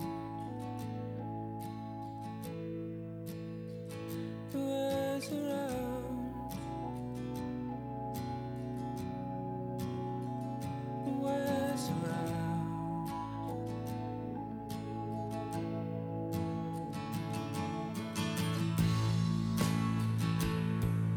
She lives with a broken mind, a cracked polystyrene man. So what they did here, and kind of what you were saying about high and dry, is they do kind of increase the. Maybe they don't change up the third verse like you were saying. Maybe they should have done that. But the intensity of every verse is kind of This is great. They did a great job on this song, slowly picking it up. And slowly picking it up. then it becomes that release at the end. Yeah. And I think that's kind of why I was saying that the nice little high and dry at worst is a nice interlude between the bands and Plastic Trees. And then you got the more that space, Oh yeah. Yeah, that space ambiance sound. Yeah. Yeah, right here. That weird organ. Love that stuff. It's ominous. It's just off a little bit. There's His melody for the song, just that melody of this song is incredible. those descending chords, the doom doom doom doom doom. What part? Right here? The verses. Oh, It's okay. like, it just goes. Da, da, da, da, da, da, da, da, da, Oh, yeah. It just goes and then it goes back up. Everything kind of. It's kind of like one of those MC Escher, the stairs thing, where it just kind of it goes down and then somehow ends up back up on top. As far as the chord structure goes. Yeah, it's their Online, I saw the phrase, it's a fine example of Radiohead's post-grunge / pre-electronic phase on the bands. Yeah. And it's both. I mean, just even the drums right here, it's kind of a noise that Graham chalks in Johnny Greenwood style guitars. And this is building. And this is very early strings for Johnny Greenwood, but he said that this was his studio highlight in a megalomaniac kind of way. The string parts for this song were kind of his first indulgence into that, which he just, I mean, we did in Rainbows, was that album is all that. The Andes Montanat. Yeah, so he just starts everyone's throwing in their little things that keep growing and growing into all their other albums. Absolutely. Yeah. It seemed like it was Tom's favorite lyrics, Phil's, Ed's, Johnny, all of them favorite lyrics on the album of that time. Yeah, that second verse to me is the killer. She lives with a broken man, a cracked polyester man who just crumbles and burns. He used to do surgery for the girls in the 80s, and then my favorite, but gravity always wins. It's my favorite too. It's Phil's favorite. I mean, gravity always wins. What a line. I mean, yeah. And you could do that. You could take that line so many ways. You could take it literally like you do surgery on girls and gravity wins, but gravity wins always. It goes back to death. Like gravity will take you down and Yeah. bury you. Yeah, But the gravity of death, just death and gravity is the thing that is also slowly killing us. yeah, and just the gravity, even not even physical gravity of all situations will win out. Yeah, and what I love about this one too is it comes up a lot is the acoustic backbone of the song when everything else was electronic. Yeah. Yeah, I mean, how they wrote it or how they recorded it, he did it on a one take, singing and playing acoustic, and then they just built those around it. Yeah, it's a layered on That song. totally makes sense. And I guess it was kind of a pain for the drummer because you have to kind of back off and you have to stay on a click track and then bring it up. So, and then my little funny little thing is being deaf, and I actually saw this on YouTube, and I remember thinking that I have a hearing problem, but there is a What? I can't hear what you're saying. This part right here.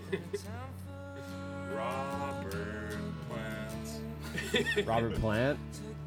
No, that's not something that I thought was a lyric, but I'm heard it a few times. It's like in the town full of Robert Plants. Everyone just belting out. Just say Robert Plants. Everybody's got long hair and way too tight pants. There's some pictures of Robert Plant from fucking Led Zeppelin era, early Led Zeppelin era. It's like, how the fuck did he get into those pants? I don't understand. You see his dick and balls just being groupies helping them. Yeah. I mean, doing what they did probably in Days Confused, where they have the pinching. Oh, that's right. They just kind of snuggle you in there. And when your balls are being drained at a consistent pace, like Robert Plant's was, they have a little room.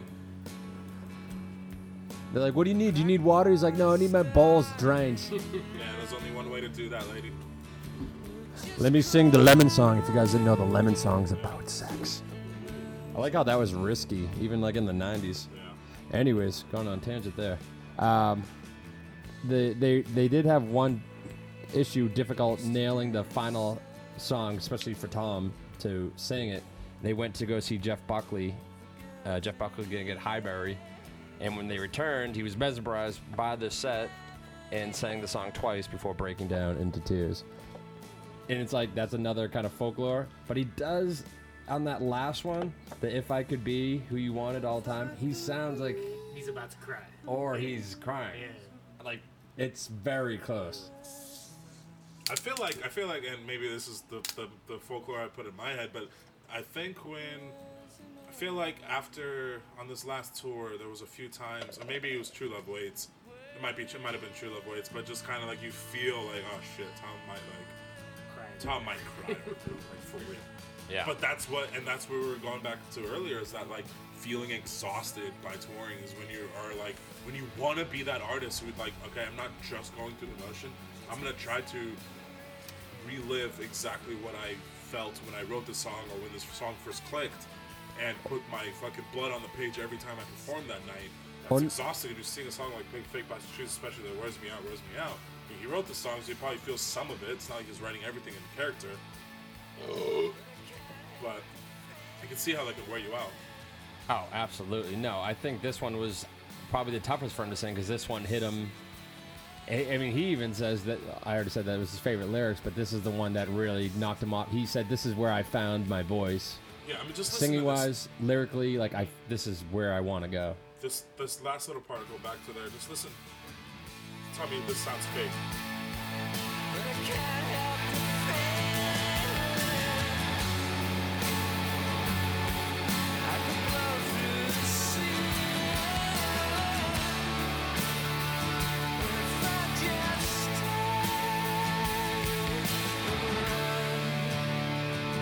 There's a little extra glimmer. Yeah, it doesn't matter that he's a great singer, because great singers could do that, and it would just be like, I hear tons of great singers, and it's like, literally multi-million dollar contracts given to people who win game shows because they have fucking nice voices. But, yeah, you're not beautiful getting voices are dime a dozen. Yeah. Granted, I wish I fucking had one. Right. But that wouldn't make me special, as far as I'm concerned. Yeah.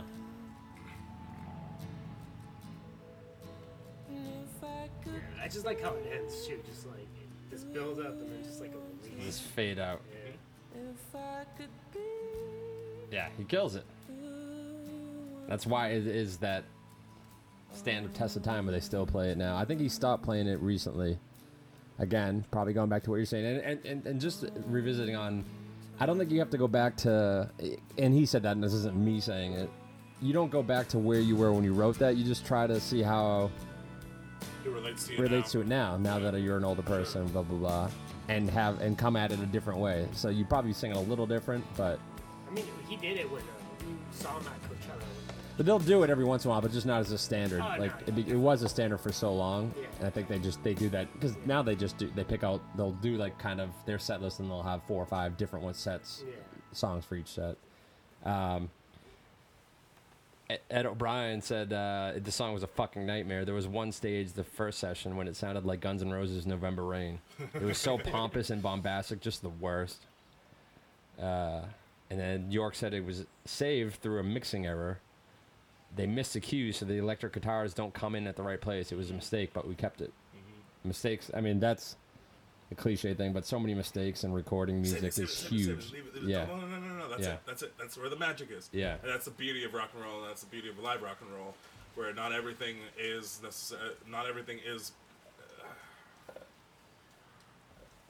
completely, or not everything's computerized, where the computer's not going to make mistakes, but human beings playing the guitars will. Yeah. Or playing instruments will. And then the overall vibe of that song, it's the kind of lifestyle of everything looks, as long as everything looks good and gives a good impression, that's what matters, and gives us a good opinion. People think of good opinion about us. That's real. Yep. Even though underneath is the dirty, scummy stuff. So yeah, the whole plastic.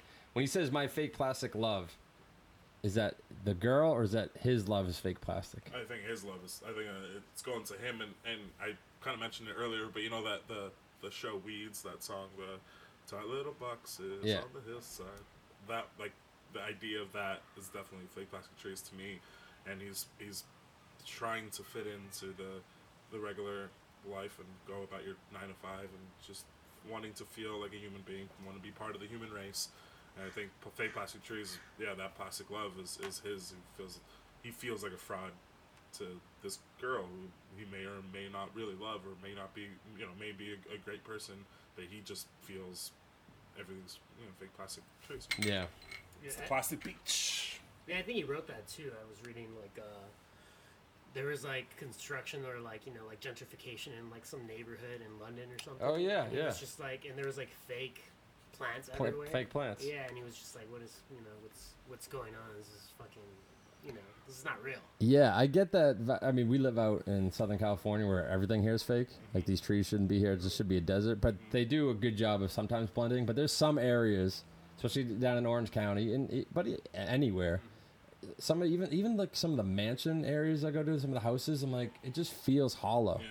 Like they're just thrown up quick with no real... You get the idea of, like, this is a beautiful home. And then you go back to those, like, say in LA, those, like, old Yeah. 1920s homes where you, like, even if they're not the big mansions that they are, you're like, this feels real. Like, this was made in a time where, I don't know, there was thought and love and all that built into it. Where just because something's big and gaudy and beautiful and quote unquote beautiful doesn't mean that it's full.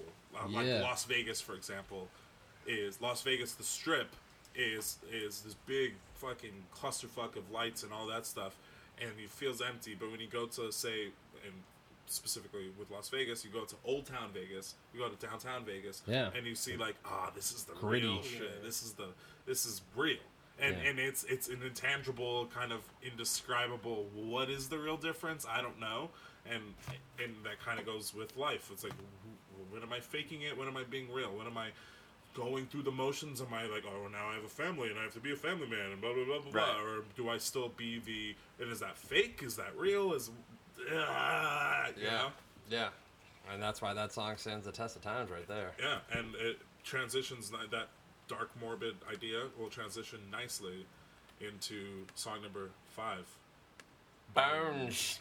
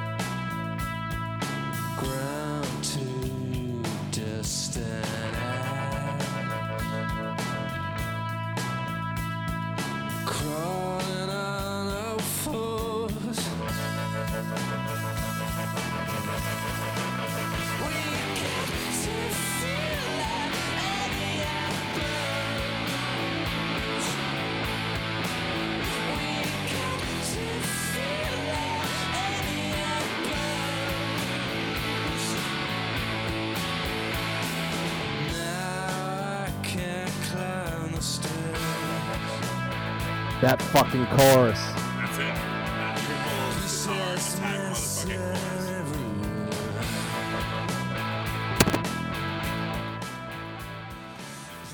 I love this song. Holy Pixies, huh? Yeah. Holy Pixies and Holy... What's the Frequency, Kenneth? Yeah. But I actually think What's the Frequency kind of came out after or right around that same time. But that tremolo, bum, bum, bum, bum, bum, bum, bum, bum.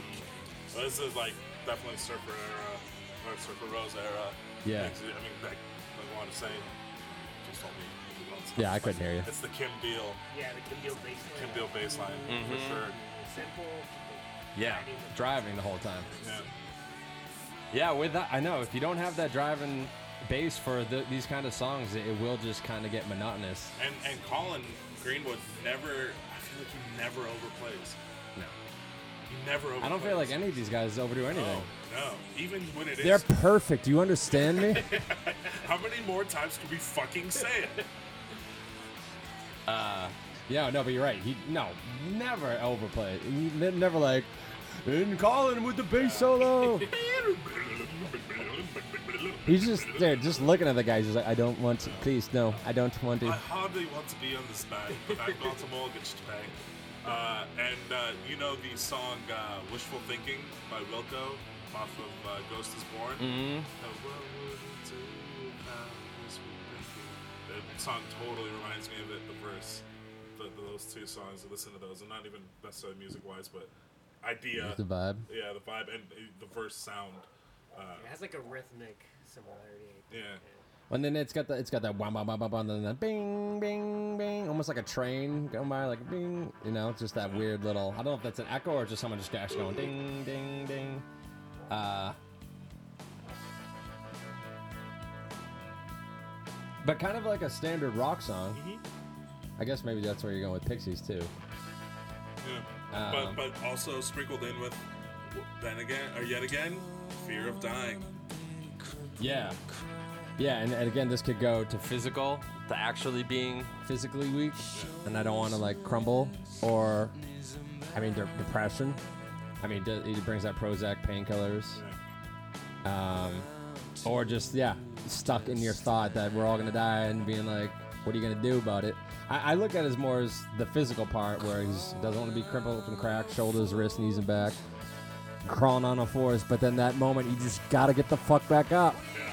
You gotta just, or don't do something until you fucking feel it in your bones. And the way he sings this,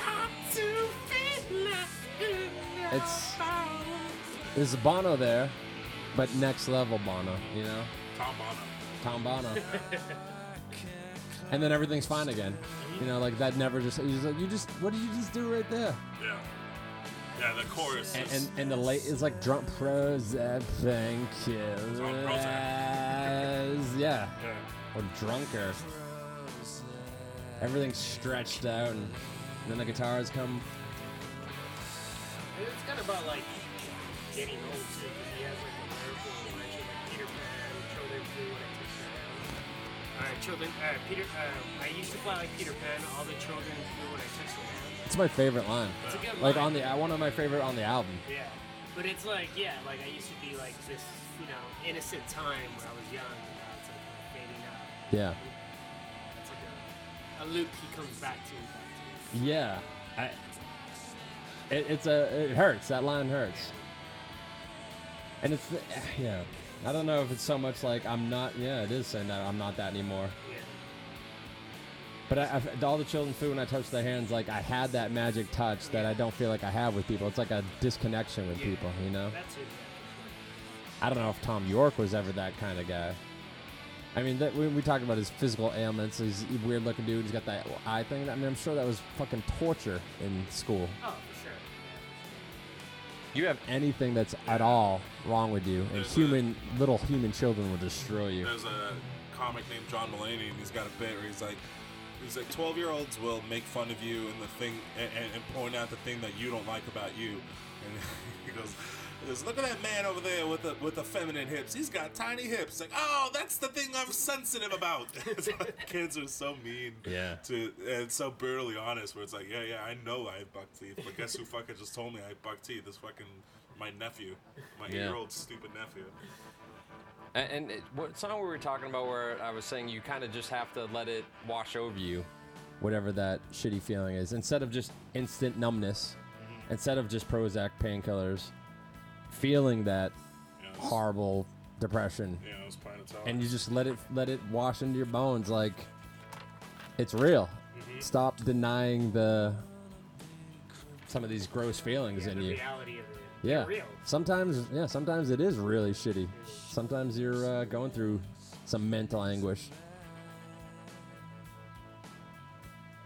But pop that Prozac. That's what George says.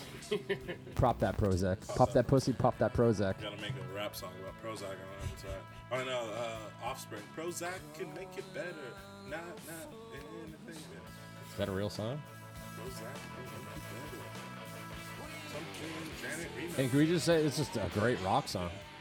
A lot of those big bands and they love the chunk. They're still doing the chunk. Good interplay between Ed and Johnny.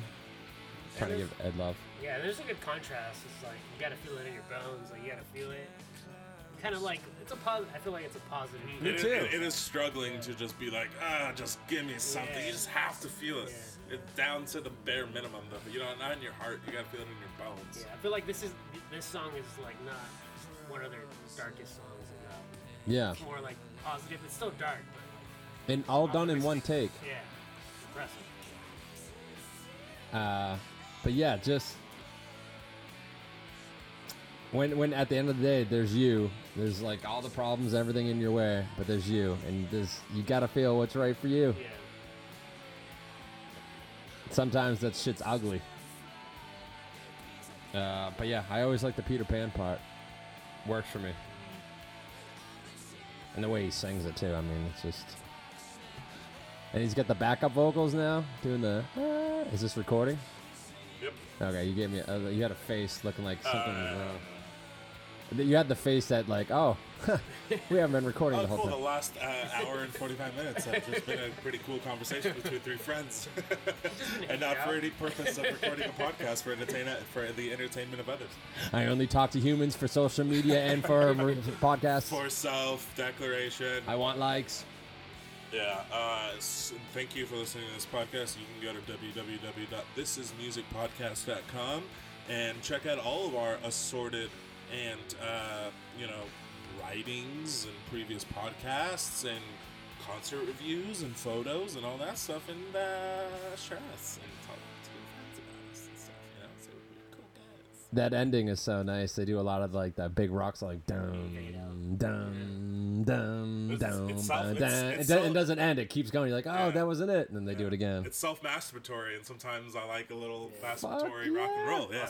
I know. There's something weird about now. It's become like, here goes the rock being all rock star. It's like it's fucking fun. It's you rock and roll, fucking motherfucker. I mean, cunts. us being in a band where we do the Yeah.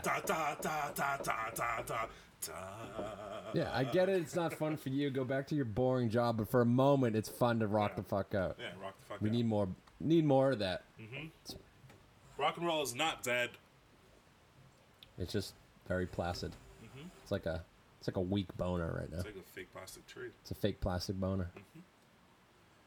We will now go on. We're now going to be at our halfway point Yep. in the record. Love this song. This is a deep cut that Yeah. This song hit me as a young buck. I didn't. There weren't many songs that I could think of from that at that age before, and still, but just that sound like this song. This is just a ethereal. It's called a nice dream, but dream-like escape song. Parentheses. Nice dream. And we can talk about why is it in there. This is Nice Dream, number 6. Nice dream. Halfway through. Yep.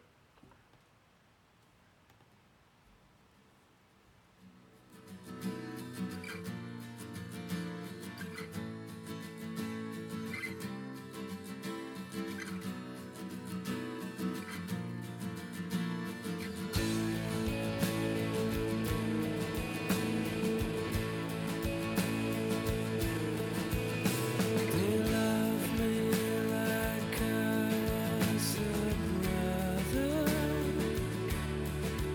They protect me. Listen to me. They dub me my very own garden. Gave me sunshine. Made me happy. Nice dream. Nice dream. Nice dream.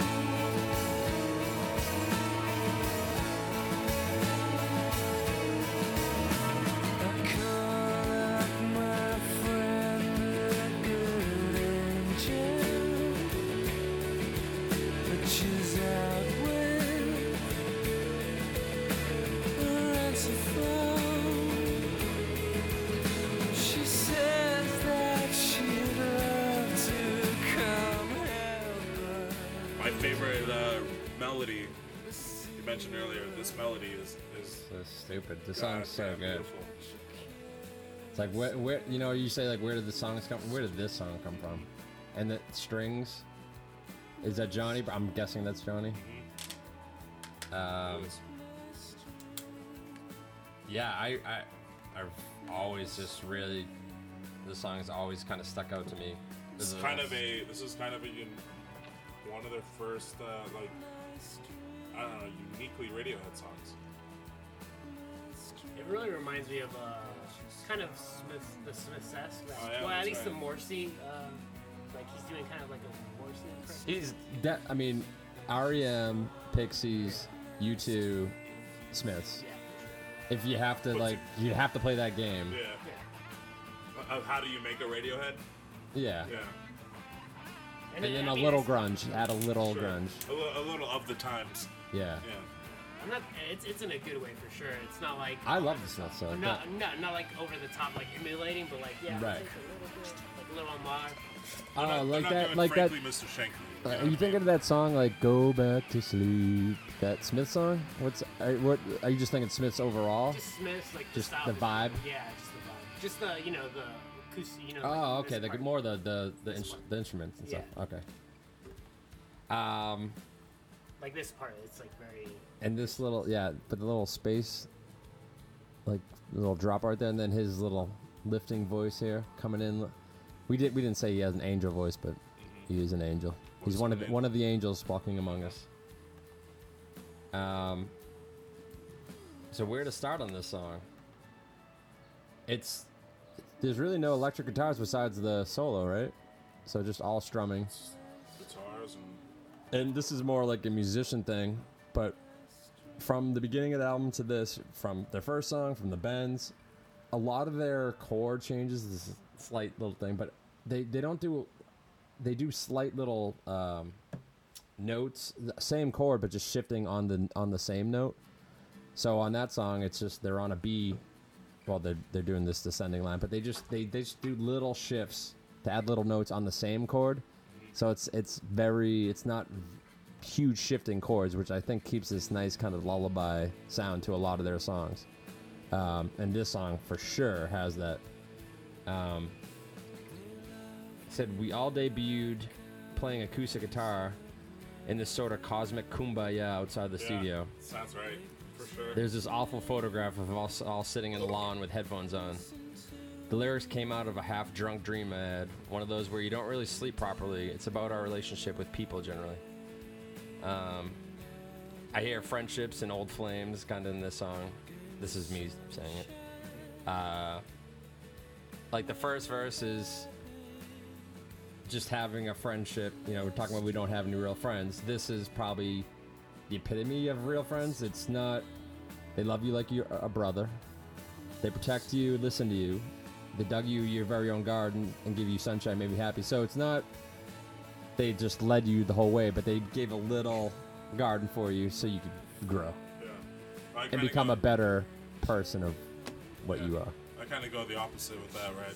I'll continue on the theme of not fitting in with societal norms, where say there's a guy like Tom York and the persona he's been putting on, where he's sleeping and he's in a world where somebody treats him like a brother, protects him, listens to him, and they dig him a garden and they give him sunshine and make him happy. It was a nice dream. It still isn't. Yeah. And he calls his friend on it. The second verse is he calls his friend the good angel. She's out with the answer phone, and then she'd love to come help, but the sea would electrocute us all. And then it's kind of becoming a little bit more realistic. Yeah. I guess she's not going to be there She's for not you. going to be there. Nice dream. If you think you're strong enough, do you think you belong enough? Those kind of and the fact that those repeat kind of just led me to believe that he is actually like you were saying, he's in a half dream where he's still dreaming of a place where he could fit into regular life, regular society, and have friends that love him and all that stuff. But it's to him, it was a nice dream. That's not how I'm actually living my life. Well, is he saying nice dream like with the smile on the face, or is like nice dream like nice dream, buddy? This isn't happening. I think in not like nice dream nice dream, motherfucker, but like it was a nice dream. It's like kind of this, thing. huh? Like a fleeting type of Yeah, experience. like it was nice, but I know that it was a dream. Like it would be nice to feel that way, But it's not reality. It's not reality. Yeah, it's true. Yeah, in the way where he is just like, I just imagine him just like, when you wake up from a dream and you're still in bed and you realize that you're in a dream. Actually, I had one of those last night. It was weird, but you kind of just like, man, that was a dream. Like it wasn't the reality. You wake up and you were disappointed by your regular life. I think that's the kind of dream he's waking up in. What's been happening to me recently is my goddamn dog will just bark in like 7 a.m. and wake me up from a dream, and I'll just be pissed at her because I was having such a nice dream. Yeah. And then there's none of that going back to it. No. That's bullshit. Never. Dude, I remember one time I had a dream that I was on this will really age me. But I was on a beach with Cindy Crawford, and like we're on like Barca Loungers, and I swear to God, I woke up. Cindy Crawford of today? No, of 19. Yeah, there you go. There you go. And this was in 1999 probably, so that's why I was dreaming of Cindy Crawford. But and then I woke up like, fuck, it wasn't Cindy Crawford. And then I went back to sleep and then continued the dream. And that's the only time that I remember just like falling back into a dream. Yeah. Nice dream. There you go. Yeah. That's what the song is about. Cindy Crawford. Cindy Crawford. She's the good angel. Yeah, I like that. I like how the first one's like, what would be great, and then it's a counter reaction. Like, okay, so I called up my good friend, the good angel, but her excuse is so overborne. Like, I would come help, but then everyone's gonna die. Yeah. Yeah. Like, Just you say could no. just say you go out with other people. Yeah. Just say you don't feel like going out. Yeah. But But there's also like, I call her. She said she'd love to come help, but the sea would electrocute us all. Like, your vibe, your energy is gonna affect everyone right now, and that's true too. You know, like someone's the sea of your energy, the sea of your sea of personality. your will start affecting people, and people are like, like slowly fading away. So I think there's a positive in the first verse and then a negative in the second, which is great.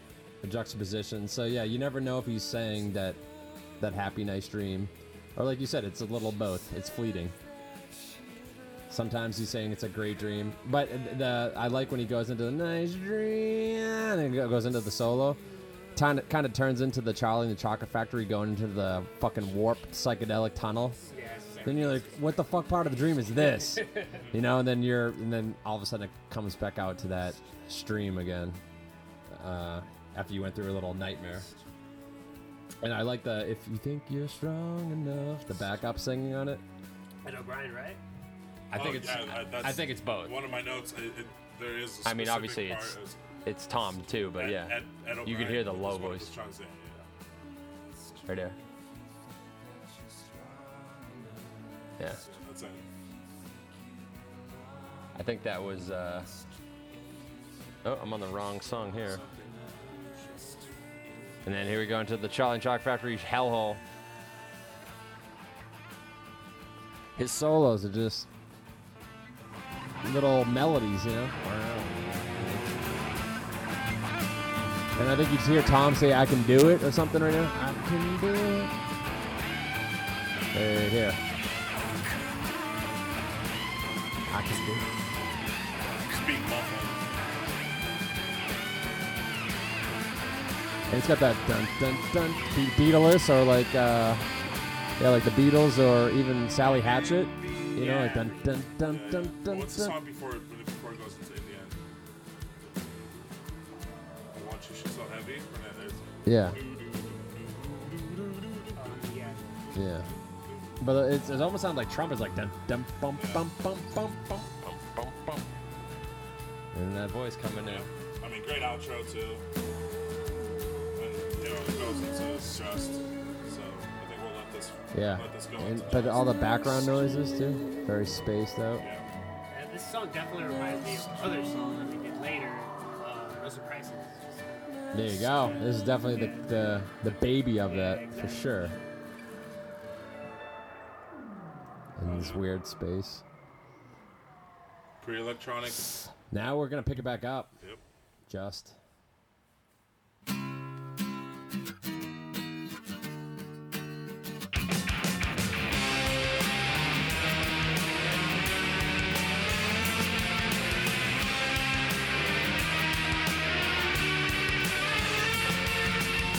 Can't get the stink out. He's been hanging around for days. Comes like a comet. Suck at you, but not your friends. And then he'll get to you and teach you how to be a holy cow. You do it to yourself, you do. That's why Radiohead says you do it to yourself, just you. You and no one else, you do it to yourself.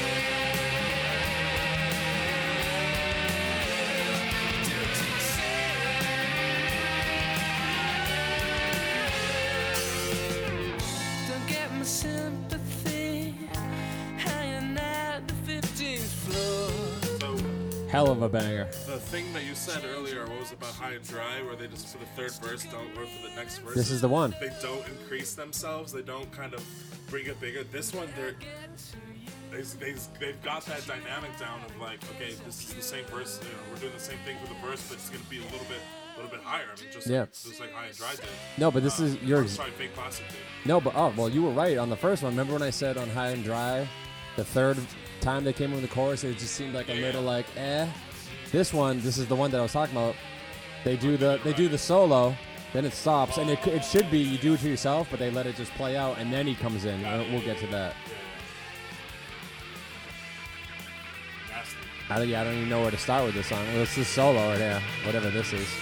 This transition to this mellow thing threw me off forever. This double guitar, just like pure perfection. This is like a baby to Paranoid Android. Yeah, the baby solo to it. But like, how did you even? And then it goes into the Tom Morello, like. So right there, you should go. You do it to you. No one's doing. That was perfect. Don't sing it right there. Come in a little later. Give us what you think we don't want. Don't give us what we. And then he says it a little more annoyed right there. You know. Just now he's like, I've already said this a couple times. Well, you're not fucking listening, you know. But for a concert, everyone would have loved to have it right then. But nope, not giving it to you. And then kind of, there's another song you said there was like descending lines. A lot of songs do that. That's kind of how chord progressions go. But this song is very descending, like, dun, dun, dun, don't give me sympathy, hanging at the 15th floor. As it keeps going down. And then even the chorus kind of goes down, but his ascending, you know, it's that one contradiction in the song is his Johnny Greenwood's chords. He plays probably 40,000 chords in the song. The joke was they were trying to figure out that to play the most amount of chords they could in one song. And I don't want to just skip over what that just was. Can you just go back to the end of that solo? Right here. Just turn it up.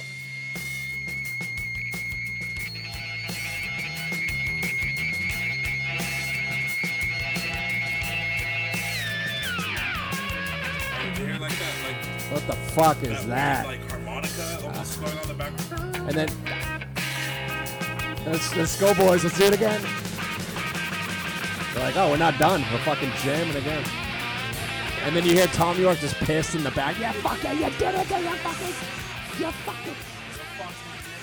No, but yeah, the ascending line that you mentioned too. That's very like that's musical. Oh yeah, welcome to music again. Yeah.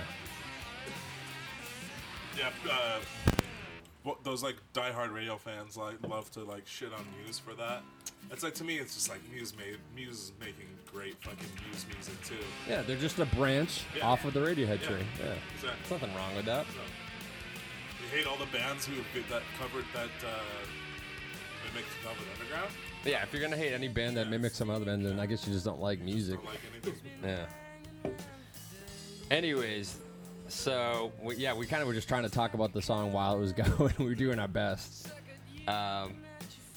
As far as just a pop rock song, I don't want to say pop rock, but just a great song. Like, I think a lot of people like this song. If you just play this to the average person. Yeah, for sure. The average, whatever that means, the average person. It's just not a music lover. Yeah, standard songs. Yeah, apparently it's a palatable heavy rock song. Yeah. John Lecky's, the producer's his favorite track. It's got some religious tones to it, and the only way I see that is the holy cow, purest hell, and both of the verses. One day he'll teach you how to be a holy cow, and then what's the other one? And teach you how to get to purest hell. I don't know. They both end with holy and hell. Yeah, for me, this one is definitely the depression coming back. What I have here is... It sounds like the narcissistic friend who's just like badgering you. Like, he's been hanging around for... depression is the narcissistic friend. Yeah. Suckered you, but not your friends. You're just sitting there like, are you hearing this shit? Like, I'm a me? loser. Just me? All right. No one else is hearing this voice? I guess this is my battle. Yeah. One day I'll get to you and teach you how to get to purest hell. No, I mean, that's exactly what it is. You change the lock 3 times, like, I do this, I've done everything. Depression. All right, I feel pretty good in this room. It's like, fuck, there it is again. Yeah, don't get my sympathy hanging out the 15th floor. You change the lock 3 times, he still comes reeling through the door. It's like, obviously, he knows that, he's maybe going to kill himself by, jumping off the 15th floor. Right. He's changed the lock 3 times because he's made the attempts to try to keep depression out, and he keeps reeling that through the door. Like a demon personified as, or depression personified as a demon. And now it's become in my repertoire of just cliche sayings. So I'm just like, well, you do it to yourself. Yeah. It just became that most answers, like you try to help someone, then if they keep going, you're just like, you're doing this to yourself, dude. That is kind of also the response where a lot of people who haven't gone through depression are just kind of like, just snap out of it. Yeah. Kind of just doing it to yourself. It's like, yes, I know, but can't get myself out of this. Yeah. Yeah. And that weird scream at the end. You can't do that one over again. That was in the moment. Yeah, just beautiful, structured rock song. And then fuck this solo or whatever that is. Yeah, that's badass. It sounds like it's like metal grinding through more metal or a saw. Well, this is like the rhythm section holding it down too. It's just Always. like just solo and then just fucking Colin Greenwood and Phil Solo doing the magic. Yeah, again, it always comes down to that's what separates them from a lot of other bands. It's just the groove. It's always there. And it's not the overplaying that we're... All right, let's go into the next. Let's fade this out into the next one. I am Nine.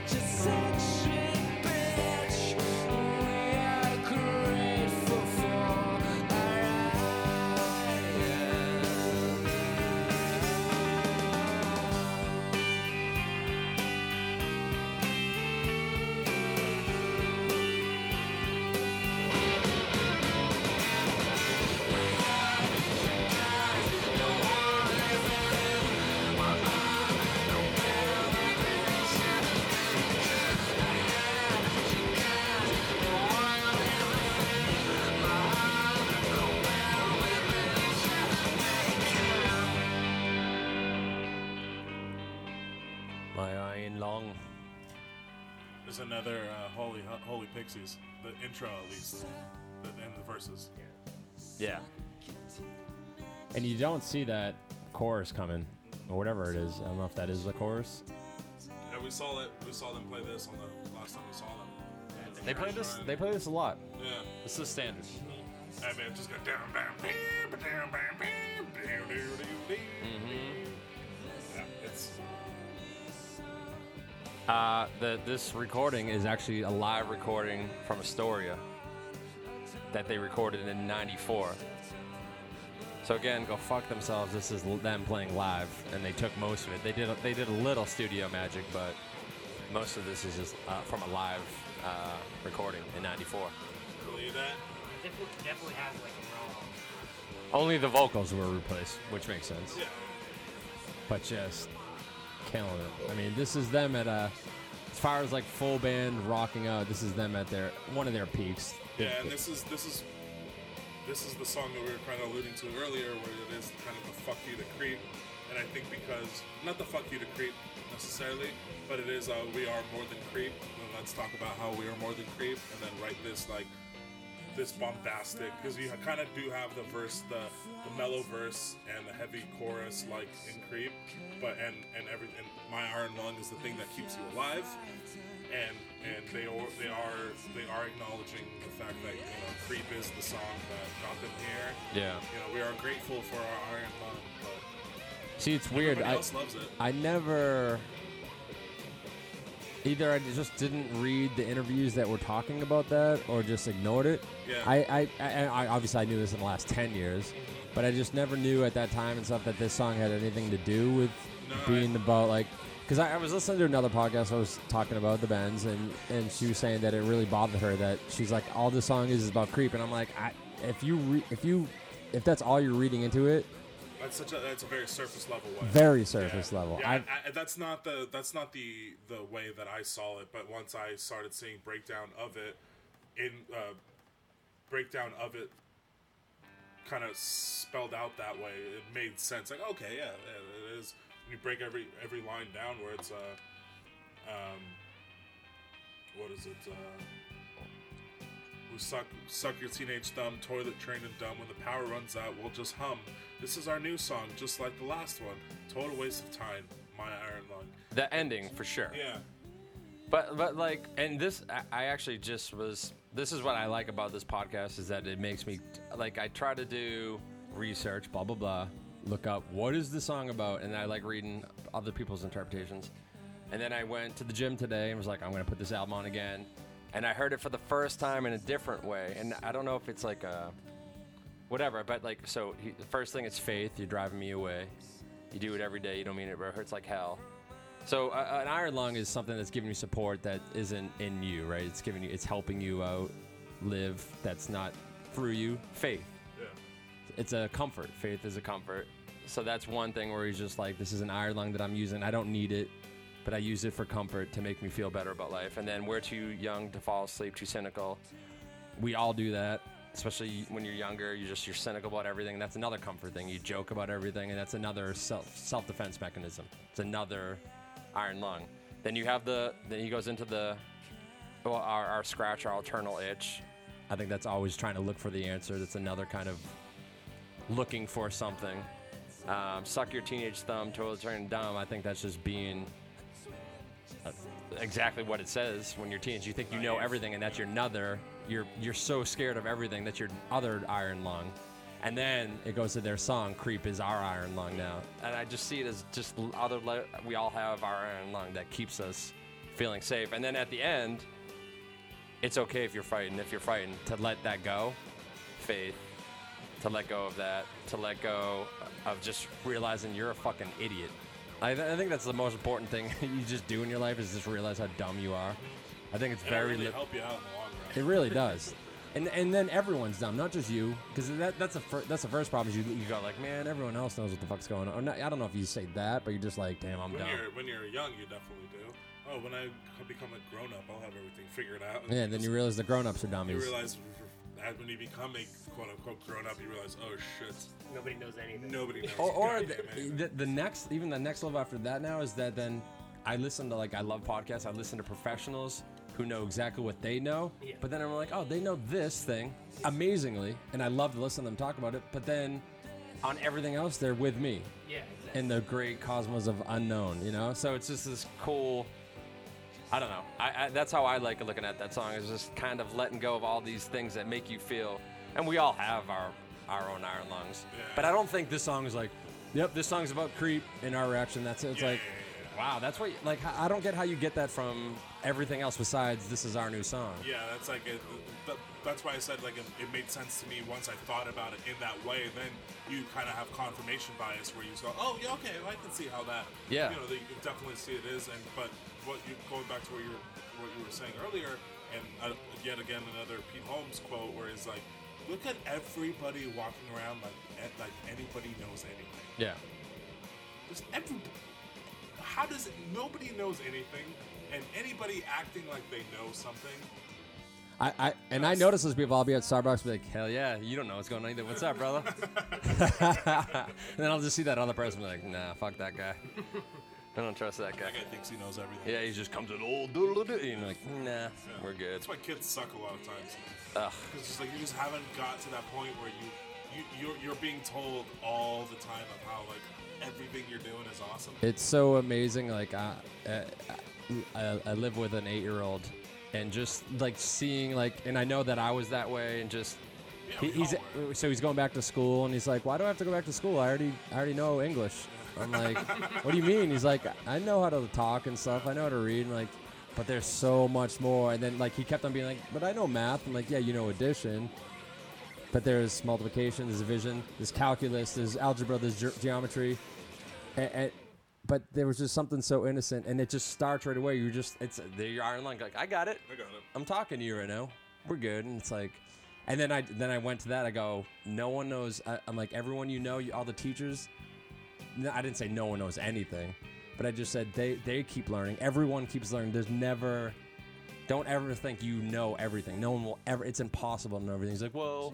And you name some teacher. I'm like, no, doesn't know everything. Barely knows enough. Mr. Greenberg is really smart. Yeah.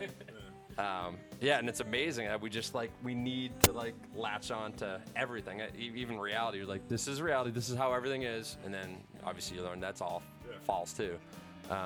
So yeah, this song, it's so deeper than that for me. And besides that, it fucking jams. Yeah, absolutely. Never knew that part. Never even looked it up. I don't like it. What I'm reading. About what? The chorus. Oh, the chorus. The head shrinkers, they want everything. My Uncle Bill. My Belisha Beacon. Get the fuck out of here. No, I'm fine with that. I don't care. I can barely. I like how I always liked that chorus where I just couldn't hear. I could hear they want everything, and I like that. Yeah. Like you just heard like it sounded like to me like my heart open. They want everything. My heart open. That's what it sounded like to me. Of course, you fill in. That's what I like about that song. You kind of filled in. My Uncle Bill. My Belisha Beacon, and then did I even find out what Belisha Beacon's like? Something helped you cross the road or something? Says lets people know when to cross the road. My Uncle Bill would refer to money bills, going crazy and thinking it's basically a part of what you stand with. My Belisha Beacon would refer to where he came from, which is Britain, England, however you like, or showing that Radiohead as one wants to cross the road themselves without the help of contracts and producers. And this is also like that. going back into I don't necessarily agree. I don't really like that help with contracts and producers, because then that would kind of attribute itself to the creep metaphor or the creep thesis statement. Yeah. But yeah, just that beacon, that thing that's helping you get to where you need to go. I mean, it is another. In any way. Yeah, I do like the head shrinkers. They want everything. That's cool. Just my Uncle Bill. That threw me for a loop. My Uncle Bill. Dollar bills? Must have said something to him. I don't know. For me, I always thought Head Shrinkers was like a reference to Oasis, because don't they have a song like that? I feel like it like shit. They do, but not head shrinker. They do say something about that. No, it's a song title named Head Shrinker. Is it? Yeah. The Is it a B-side? No, it's from their first album. Definitely maybe. Yeah, definitely maybe. That shrinker. You think that? You Lost think in there's a fog and been treated like a dog. I just don't know. Do you think Tom York's gonna spend his time calling out fucking Oasis? I mean, they didn't like each other. Oh yeah, that's for sure. From the master plan. But I don't think. Yeah, it is a B-side. I don't think. Yeah, thank you. I saw I was right. I want my points there. And released in I said that was a B-side. And released in 1998. Master Band was all B-sides. Yeah. Never mind. Master Plan is the shit though. Mm-hmm. Yeah. I mean, hey, there's no right or wrong. I feel like Tom York's the kind of guy who's like, I'm not Wrong even, about trying to describe art, Juan. but it's just like I'm not. But I don't see him giving like No, I don't either. the No. thought. Oasis might.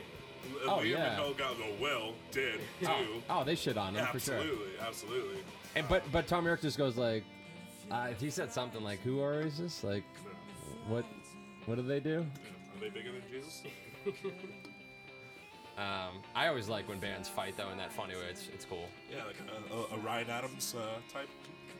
Ryan just seems like he's going through something. Yeah. If you don't know, like he's just going on some Twitter rants, Ryan Adams against the Strokes and God Father bless John him. Misty. Yeah, God But it bless just him, seems weird. It just seems like, okay, you're gonna attack. I don't know if you say it in like face-to-face interviews, I like that more. But on Twitter, it just seems bitchy and weird. Well, when our president is also doing that, people feel. I know. Yeah, everything's over. It doesn't matter. So yeah, Anyways, we will. We'll let this my Iron Lung go out. and he does more of that Tom Morello. So Yep. whatever the fuck. All right, well, I guess we're moving on. We've talked enough. Bulletproof. I wish I was. That's how you actually say the song. Bulletproof. I wish I was. But you gotta give it a second. Jibber jabber.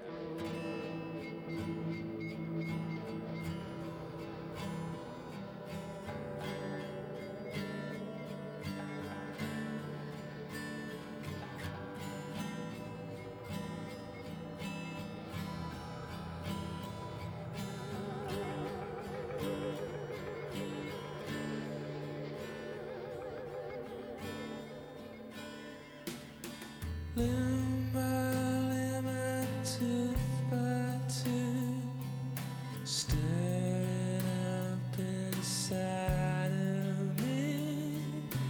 Every day, every hour, wish that I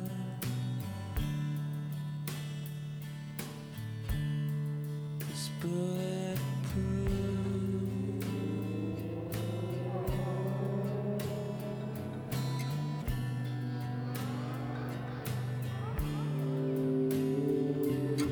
Wax me, mold me, eat the pins and stab them in. You have turned me into this. Just wish that it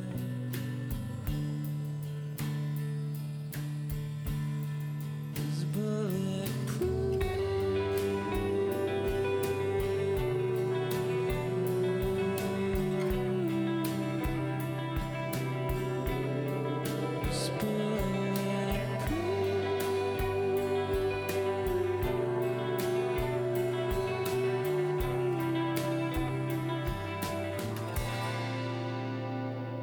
So pay me money to take a shot.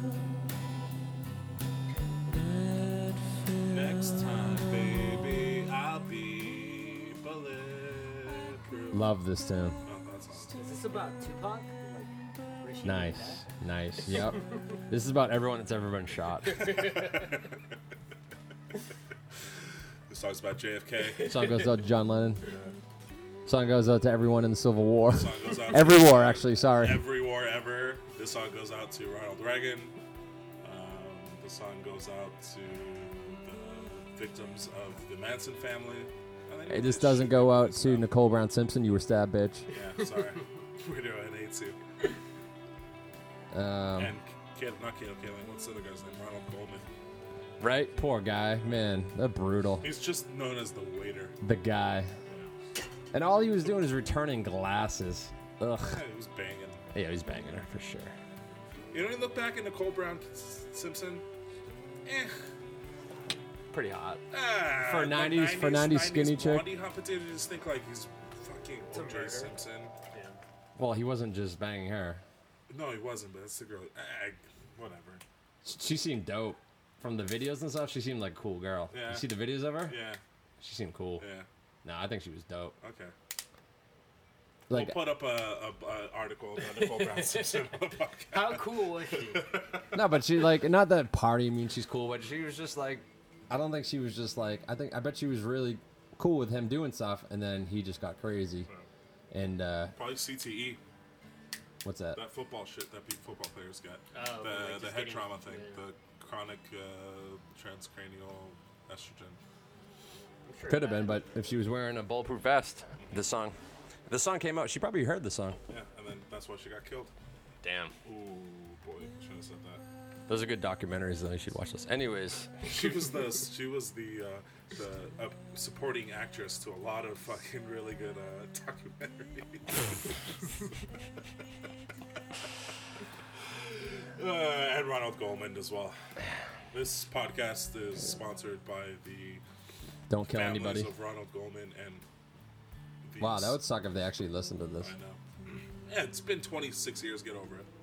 Yeah, but they'd be like, "What the fuck does this have to do with bulletproof?" I love Radiohead. I didn't want to. Yeah, I was about my daughter. going on a nice drive. I got the family in the back. We're all listening to you guys swearing and drinking. Mr. and Mrs. Nicole Brown Simpson. I hope that you guys forgive us for this little diatribe we've Hey, gone on. hey, he was guilty. We all agree. But just like your daughter, limb by limb and tooth by tooth, stirring up inside me every day, every hour. I wish that I was bulletproof. What do you guys think of the name Bulletproof ... I wish I was. I love Radiohead, and we were wondering if they did it in Pablo Honey. They didn't, but they love doing the subtitles. Because Bulletproof would, if you just left it Bulletproof, you would think, well, this song's about being bulletproof, like the LaRue song, which is actually, I like that LaRue song. It's about feeling invincible, and you'd want that every now and then. But It's a reminder, like I would. Okay, I like that. Yeah, because at first I was just like, all right, too much information. But you're right. one sentence too many. You're like if it was called "I Wish I Was Bulletproof," I'd be like, ugh. no, that wouldn't be good. That wouldn't be good. It's Yeah. bulletproof. I wish I was. Yeah, okay, that turned me around right there. That was a good explanation. Yeah, because if it was just bulletproof, it's just like, yeah, I can stand Exactly. it. You would Yeah, get it's that like, if it was eh. just called bulletproof. You would think that this was I will not be defeated. Yeah, You know. Fuck those songs. No. I mean, cool. Yeah. Fuck those songs. No, I mean, cool. I mean, but- people like 'em. I'm a lion, hear me roar, whatever. Yeah. Fucking Katy Perry, get out of here. Well, she always also has "I'm a plastic bag." Or do you ever feel like a We'll be plastic covering her bag? albums, don't worry Yeah, about we'll it. do an American Girls. Yeah. Yeah. We'll just do like 10 in a row. Just Yeah. boom. We'll get them all out. So good. Anyways, can we actually talk about this song? Yeah. Go ahead. We went on a 5-minute tangent. Sorry to the families again. Really short, really short song. It is. Love it though. The fat is trimmed off of it. Yeah. There's no fat on it. Exactly. It's just straight to the point, and it shows how good they are at mellow tunes. Like they can do. They've shown time and time again they can rock. But a lot of bands, when they do power ballads or anything like that, it's like ugh. And that's what easy, November Rain. that's what it's funny. It's like I guess they're considered power ballads, High and Dry, Fake Plastic Trees. This song, they're not power ballads, but like, what else would you put them in? Yeah. But they're just so much more than that. You know, they just deserve so much more respect. They're not. But the thing is because they're not a hard rock band who needs to. That's true. Get who a needs single to out. Put their all right. Let's Every do rose one has for the its ladies. thorn. Yeah. You know what I mean? Let's do a song where it'll make people like want to slow dance to our shit. It's like no, that's what they also have in them. Yeah. You know what I mean? And I don't feel that they're slow songs. I mean, some of Radiohead's slow songs are my favorite Radiohead songs. And some of their hard songs are my favorite Radiohead songs. But, yeah, this one is kind of like what you were going with My Iron Lung, where I don't really know how to see this. And I think this, the best I can do is it just continues the statement of not fitting in and wanting to be, if I could be. Just wish you weren't so sensitive. Yeah, exactly. I said the one note I had was feelings hurt, sad face. Yeah. You know. Yeah, it's just you would just that overall no death, nothing could hurt you. I wish that when you're just over too much shit's happening, you're just like, God, I just wish nothing could bother me. You know, just like obviously that's never gonna not happen, but that would be awesome. It's not at all. But I just wish for one moment I could not let things bug me as much as they Be do. bulletproof. Yeah. It's a literal song. He's got a couple back-to-back songs that are a little more literal than his esoteric type of tunes. And the Bulletproof Coffee. Bulletproof Coffee, I tried that for a while and then realized that maybe it isn't as healthy as well, it's not going. We've already done two different tangents not on the song. We can't do a third. We cannot do a third. A teaspoon of Nutella in there, and you got yourself a latte. Two big parts on the song that I really liked. This little interplay, probably Ed. Another shout out, Ed. Good job, and Johnny doing their triad. What am I trying to think of? Arpeggio playing. I really like that. It's like sparkly. I love that word because it's so gay. Sparkly type of ding ding ding ding ding. I like that. And then the improvised. This was the whistling sound effects in the back. This is a great headphone song. You wouldn't think so because it's so mellow. You think it's just a strummy, but there's so much going on. The ghostly whale song howls. Yep, they're all improvised. Yeah, improvised by Johnny and Ed. They were added on 5 months after the song had already been recorded. And they just kind of made it up on the spot. And that really enhances the song. You're not really going to hear it if you're just playing it super mellow like fucking bitch-ass people that I always talk about when I hate when people play music just really mellow. They're like in the car and it's like no one's talking. It's like just turn it up a little bit. People are talking, have it on. Yeah. But let's be able to talk at a reasonable volume. But if we're just fucking cruising for a while. Road, as loud as you can take. As loud as you got. And then someone says something. Oh, what's that? I'll turn it down. Yeah. It doesn't. Right there for a reason. Yeah. No, just keep it at the minimal because someone might want to go. Oh, have you seen that movie yet? Yeah, we've seen that fucking movie. Yeah. Or if there's something about people who like want to, every time someone talks up, just turn it all the way down. It's like, oh my god! But leave it on a little bit, and then you stop talking, and then it doesn't automatically go back. It's like, oh my god! Do you know where we're going? Turn it down. You know, you're like, oh, we're supposed to take that right. Turn all the music off. It's like, this is everything. Like, I can still function. Yeah. Well, one thing I do when I'm by myself is like when I pull into like a place I'm trying to find a house, turn the music down. It doesn't do anything. No. It's not gonna make me know where the house is. You just think like you just think like I'm fucking up right now. I need to like think. All hands on board. Sure. Yeah. Sure. I mean, sometimes I wish I was bulletproof. Keep the music loud. Yeah, exactly. Turn this up to 10. Turn the shit up to 10. His mellow singing is just, it's like covering your ears and it's all encompassing. His natural singing voice, I think, is this. Yeah, and it's. What's that song? That's on OK Computer. Yeah, this is Reminds me of this a little bit. This is another song that's like very horsey-esque vocal style. Yeah. Yeah, the very dramatic singing. But and this could fit. Like subterranean homesick alien, like this. That's what I'm thinking. Yeah, it's because they added that space sounds on it. It puts it into that OK Computer. So this is another kind of song that's like you see where they're going. Definitely a prelude to You and Whose Army too. Huh? You and Whose Army a little bit. Yeah. And just I mean, if you got one of the best singers in the world, just let him fucking get a couple of these songs. They're undeniable. You know what he's best at is saying beer, but going beer. Just making one word, fucking 35 syllables. Well, then he adds that little right at the end. Yeah. But production, just huge for such a small song. It sounds full, Pink Floyd-ish, psychedelic, big for just such a nothing little song. And then the little. It has like this perfect amount of reverb. It's like Yeah, exactly. That's exactly what it is. Some songs is too reverberated. Yeah. This is just nailed it. Yeah, I wonder what happened with Lackey. After this, Just Lackey, I mean, not like the Nigel Goodrich didn't do a job, but like the production here of Lucky just. yeah. Oh no, I mean this is his album. He produced. Yeah. It's clean. It's beautiful. I think he just did. I think Once they got he rid of wasn't the pushing guitars, them. From what the interviews that I read is that he was just like, good job, we'll make that sound nice. Nigel's more like, Pushes let's go further. Everybody let's fucking who Nigel works with, yeah. that's his thing. He's just like, let's whatever your comfort zone is. Yeah.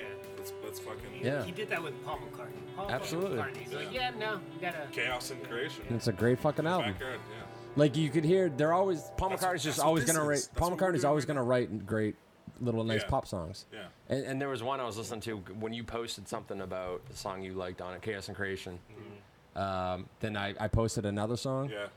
and it's totally Nigel Goodrich, just like swirling stuff going on. And when I listened to like an interview with him doing it live with Nigel, and he's just like, he came in and was just like, a nice Paul song, show Yeah. me. And he's like, let's do that, and let's just rip it apart. And rip it apart, and it's floating around, but it's still at the core. It's always and that's what the Benz is. At all these songs, I used to have the guitar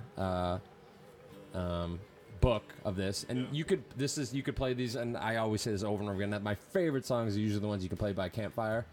This whole album you could play by campfire, every song. It's got that structure underneath, that blueprint, and then how do you expand that out to great songs? And that's what you're saying, like, how the fuck did you write Planetalics? You can just play that straight up, but how did you? It's when you're able to kind of break it down like you're breaking down an atom, and just try to get down to the smallest. What's the front end core thing essence? And then blow it all up. Yeah. Yeah, but even Radiohead says like the favorite part of writing music is fucking with the arrangement. You know, they love Absolutely. That's their thing. Well, this is what being a band is. It's like, how do we just twist this into? I think a lot of unimaginative bands, that's why they either just slide away or they're just like, yeah, they're good. They're not. You're like, you didn't This even. is the first thing that came to us. Let's put it on a record. Yeah, exactly. You didn't sit This with works. it. You didn't. Just because it works doesn't mean that's what you should do. Sometimes it does. Absolutely, because then there's those Sure, bands sure. that, and then they ruin songs. Like, oh man, you could have just kept this simple. You like way overthought it. Sure. Yes, but what the fuck does that mean? And it's that fine line. It's that fine Between line. chaos and creation It's and a fine a line. line. That's what it was. That's what the song was. That's hilarious. Shit. Like that. Good callback. Nice. So yeah, we talked about a lot of different things besides the song. So that's what this song does. I mean, Bulletproof. at the end of the day, don't we all wish we were bulletproof? Yeah, I just think it's that universal feeling that you can't deny it. The verses are really limb by limb, tooth by tooth, stirring up inside of me every day. It's just the gnawing. Could it be depressing? Wax me, mold me, heat the pins and stab them in, just to feel that I'm alive. And then what's so pay me money and take a shot? Lead fill the hole in me. I could burst a million bubbles, all surrogate. Yeah, definitely. This album, Tom Nook really like. I mean, you mentioned it, like in Fake Plastic Trees or whatever. He found his voice. Yeah. Like his writing style is definitely. This is the writing style he kind of uses. It's more different, but I guess the essence of this is what. He stopped the confessional, self-pity stuff. Yeah. And then there's the meme now of like, there was some funny meme of just like, this could be a Tom York lyric, and it's just like, yellow lines.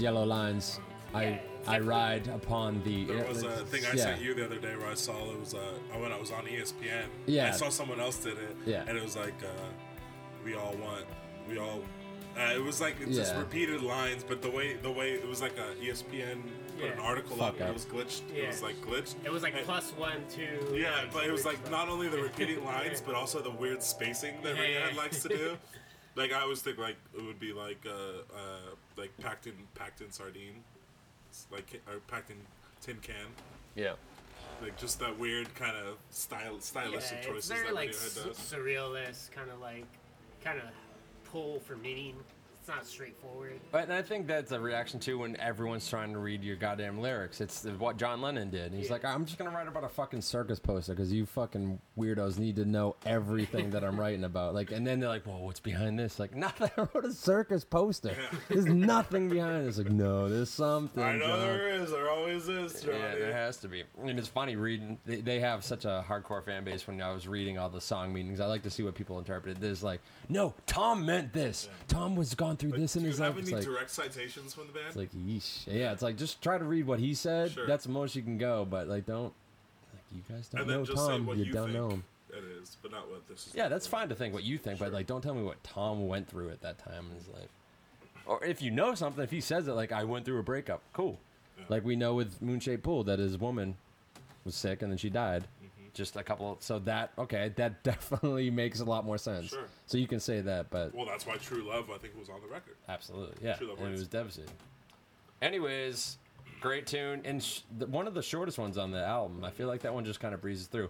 This album, to me, really flies through for such like a kind of heavy, dark, Yeah. quote album. It kind of flies through. It's got a nice progression to there's it. No, there's really on this record. The reason it's so great, it's 12 songs. There's nothing over 4:30. Oh no, Fake Plastic's almost 5. Like, that's such an epic. Yeah, and nothing flows by. Bulletproof is the shortest one at 3:29. But there's no fat on this record. Yeah. There's not a song where it's like, okay, well now we need to get through that. Where on Pablo Honey there was. Oh, well. There definitely is. Where it's like, okay, cool, you can see this becoming Radiohead. Blah, blah, blah, blah, blah. There's not on this one. I mean, it continues on Black Star Salt, Street Spear. We're on our final trio here. Not the penultimate. Not the penultimate. The triumphant. Tree Ultimate. The Tree Ultimates. Let's go into the next one. The song's about Mos Def and what's his name? Charlie Tuna. poor guy. No. I don't know. Oh man. Talib Kweli. Yes. Yeah, Talib Yes. Kweli, there you go. Glad I pulled that one out. I love Talib Kweli. I would have sat here in silence. I wasn't about to. Just think about who's I'm a sitting in black front of a star. computer too. I could have easily done research. I was like, no, brain, please help me. Yeah, Talib Kweli. Actually, sorry, it's not Mos Def. It's Yasin Balewi. Yasin Bey. He's actually coming to the observatory soon. Oh, with Black Star too, right? Is he? Yeah, I think so. They're doing Black Star? Yeah. That's cool. Yeah. I like to see that. I like to see Mos Def. Yeah. Pam. Yeah, Mos Def. Song number 10, Black Star. Yo, Black Star.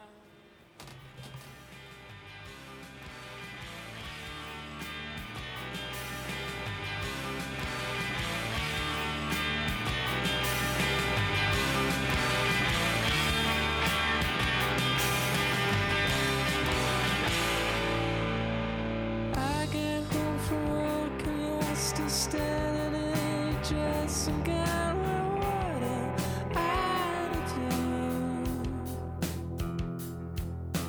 I know all things around your head.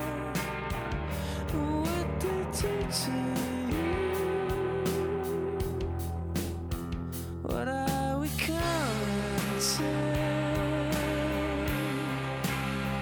What are we gonna do? Blame it on the black star.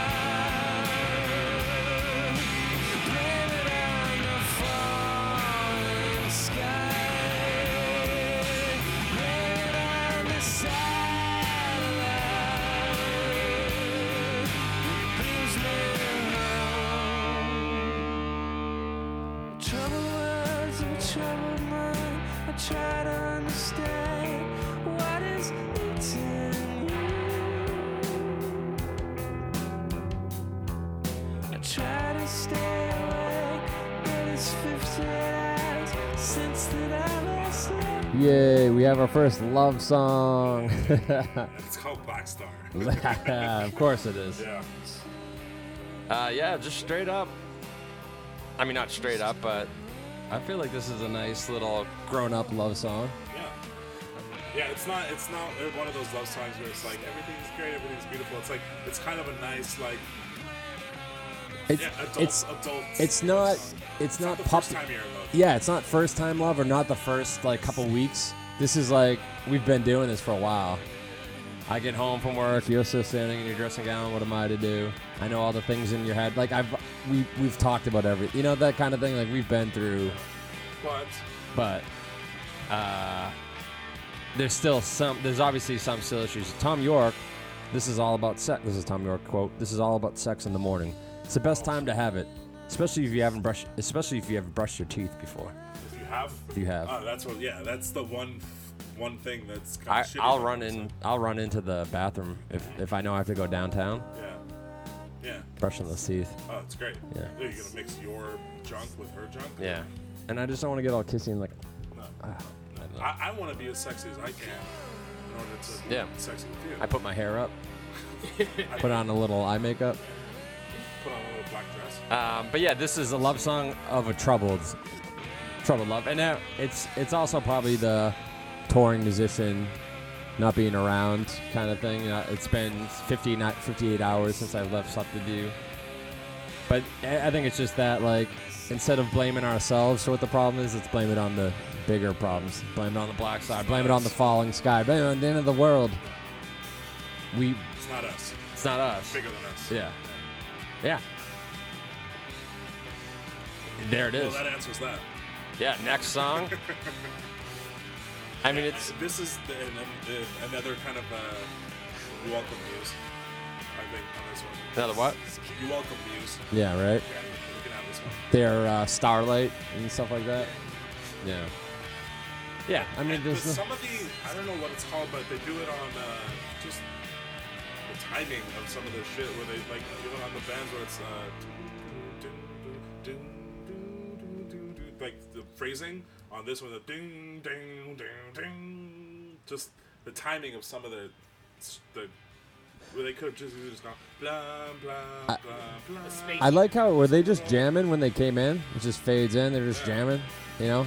And they're like, "All right, stop! It's time for me to fucking sing. We've been doing the same fucking." Oh, on the computer. Yeah. No. Sing it, Tom. Yeah, it's obviously the troubled words of a troubled mind. I try to understand what is eating you. You know, maybe he's just like, damn, girl, I got depression. I've been singing my whole albums about it, but you're on another level. You know, like, we can't seem to find ourselves in this black star of depression. You're on another level where I'm just like, you won't even fuck me anymore. The troubled words of a troubled mind. I try to understand what is eating you. Try to stay awake, but it's been 58 hours since I last slept with you. I like how you just said the line I just said. Did you just say that? Yeah. Really? Yeah. I don't remember. Well, that's how you know that line is good. It's a good one. Powerful Say second verse. Juan, say it. Troubled words Troubled of a words, troubled mind. Troubled mind. I try to understand what's eating you. I try to stay awake, but it's 58 hours. Right? And I'm kind of crying right now. Yeah. Deep. I'm glad you brought that one up because, you know, I wanted to... Juan, I mean, damn, I wasn't even going there, but that totally makes sense. It just shows I wasn't listening and I was waiting for my turn to talk. But I think also Tom York being like, all the love songs are always like, we're always skipping out on the beach and like, we look at each other and every day is wondrous. He's just like, these are shitty days where we're just like, what are we doing? That's my favorite. That's kind of my favorite thing about being in love. Is those just kind of like, or we're kind of going through some shit right now. Not my favorite, but that's Or this, good, the annoying things are annoying all of a sudden. You're like, now I am annoyed by your little annoying thing. It's like, I thought they were cute, and I'm just kind of like, yeah, your cute little idiosyncrasies that were like, or just this girl's so unique. Or just right now I'm not in the mood. Right now, yes, exactly. Right now I'm not in that You know mood. that thing that I normally fucking love? Driving me crazy. Yeah. It's Killing me. driving me crazy. Yeah, but that's love, baby. That's love. Yeah. Yeah, I mean, and everyone else you don't have to put up with. This is the person you chose. Like, your mom, your dad, your brothers, sisters. Wait, you're fucking your mom, your brothers, and your sisters? Hey, I wish it was the 60s. Never watch porn. I wish we could be happy. That's what the secret was. Oh, Jesus Christ. That's your mic. No, yeah, more just like you have to like get along with. You don't have to. You could break up with them. But this is the person that you chose, and then sometimes but even if you're like there's still trouble times. How he so eloquently said it, we keep bringing it up. Well, yeah. Well, I'm trying to fix that. Yeah. I don't know what I'm going on about, but Yeah, it's like part of it. It's like it's not like always bliss. yeah, every song is just the standard. Yeah, like it's all beautiful. Blah, blah, Yeah, blah. she gets everything I say. Every day is wonderful, and hopefully it is. You know, I personally don't agree with the whole like you need to be battling all the time to make it real. That's fine if that's how your thing works. Absolutely, but really, like, I don't know. If you're always battling, No, then, you have to have both. yeah. You have to balance it.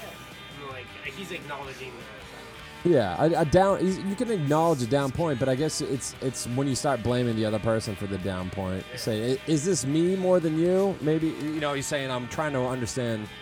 I just don't know anymore. What are we coming to? Instead of being like, bitch, if you just listen to what I'm saying right now, that kind of thing. He's just saying, I don't know, we're both on this other thing. Let's just throw it up to the sky. It's not really you. It's not really me. It's both of us. It's just life gnawing on us, and we're both aggravated by it because we're all gonna die. That's do drugs. We're all gonna die. Take LSD. You're all gonna die. Those kind of are. That's all we got for you. Statements for this podcast. It's a wonder how we managed to you hear the happiness in our voices. It really is a wonder. It's because we've accepted that. Yeah, exactly. And we've taken LSD. You too will accept it. You just put a little piece of paper on your tongue that has a little magic dust on it. But all the time, I haven't done it in years. I'm good. Yeah, I'm good with. Yeah, me too. I am too. I've said FYF festival. Yeah. I'm good to LSD, and I will only speak positively of it. Absolutely. It's not, I don't need any. Nope. For fucking news, it's like if you haven't. Yeah. No, that's the you're problem. curious, you go and do it. Yeah. Especially the people that, and I've talked about this over and over again, but the people that have done it in horrible situations, not that you did, I've done it a lot of times too in situations where you shouldn't. FYF was probably not a good idea. And then you place that and you're like, dude, don't do this shit. It's like, you're the idiot that put yourself in that position. Not, idiot was a bad word. No. The one that put yourself, but if you were in a nice setting, laying on a rug, playing your favorite music, laying up, looking at the stars, that wouldn't have been the same as walking through FYF, fucking flipping the fuck out. No. Where are we going? What show are we doing? What time are we doing? I don't know. What do you want to do? People there and a girl I liked and all that shit. Yeah. Trying to maintain All that in my head. situational. Absolutely. Dude, I remember when I was getting, and this is a little tangent here, but when we were in one old test of this, when I started delving into psychedelics a little bit, the friends around me were getting curious about that. They was the ones that I would kind of shaman on it. That's the magic of it. We throw it your way, you start throwing it, and it just gets sprinkled around. On, but then when people I knew people that I knew that I had maybe taken on their first trip or had been adjacent to the people on the trip, they were doing it in situations where I was like, no, Yeah. don't do it there. They were having bad trips. It's like don't do it there. Don't do. That's the number one problem with that. It's the number one problem with that drug. It's always done terribly. Set and setting. Yeah. It's not a party drug. I mean, at the end of the day, it really, from what doctors say, what the fuck do doctors know, but it should be a friend watching over you, laying down, playing your favorite music or what you like, or just playing like really good music, whatever. Good music, I shouldn't say that. Whatever music you love, and no time, no anything to do. Nothing you're trying to Turn off your accomplish. fucking computer and phone because they look horrible when you look at them. They look like alien thing. I don't know. Don't do that, and you're good. And hang out with your friend. And hang out with friends that you trust, not new people. do not do the new Not people new thing. I kept or- fucking with that. Or if you're trying to do it with a girl. So you're like, what movie do you like? As you're fucking bonkers. Fuck movies. Yeah, fuck It's ever. better than any movie Yeah. ever. But you don't know the person, so you're just like, okay. Anyway, so that was another tangent. Yeah. Black Star, it's about LSD. It's about LSD. Blame it on the LSD. Blame it on the LSD. Blame it on the LSD that beams me home. That's what he should have said. Yeah, we'll move on to song number 11. We'll let this one play out. I just like how this one kind of goes. Well, it comes in as it came out. Yeah. Faded in, fades out. I like that. It's pretty cool. It's just like, oh, so they were jamming that. They started playing the song, and they just go back to jamming forever. Yeah. It's like a Mobius strip, like the I like that. Yeah. Infinity. It's like the, I always thought he said this is good. He said this is killing me. This part. I always said this is good. So, like, the I heard opposite. this is good. Yeah. Doesn't it sound like good?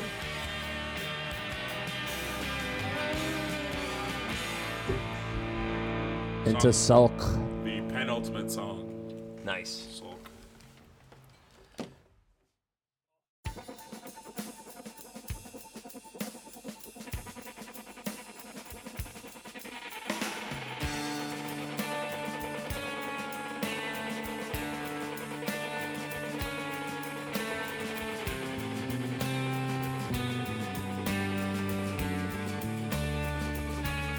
Right through the big wall bites back. You sit there and sigh, sit there and moan. You're so pretty when you're on your knees.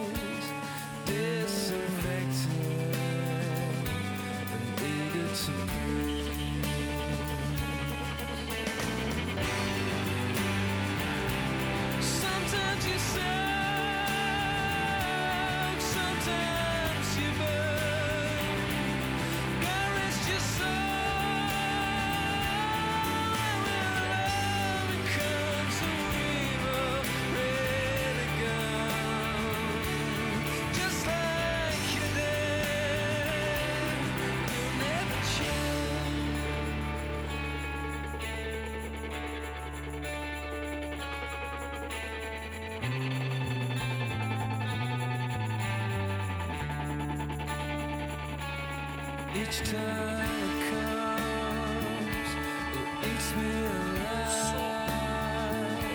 I tried to believe, but One that I never put on. Oh, sorry. Yeah. I never put Salt on. If there's, it's one of those things. Once I say this, it means you don't like that song, but I think it's like maybe the weakest number. If It might be. Oh, besides High and Dry, but that song's such a staple. Yeah. I think this one.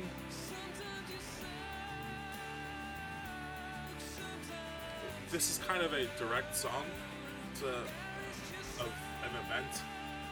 I see. Again, I know I read that, and I don't. It's just like My Iron Lung. I don't. I've never even heard of that until I just read this. Yeah. It's good. No, that's where I was going. If that's why, but Say what that event is. That's what the word is. There was a. It's kind of passe almost to say it in the year of our Lord 2017, but in 1987, in Hungerford,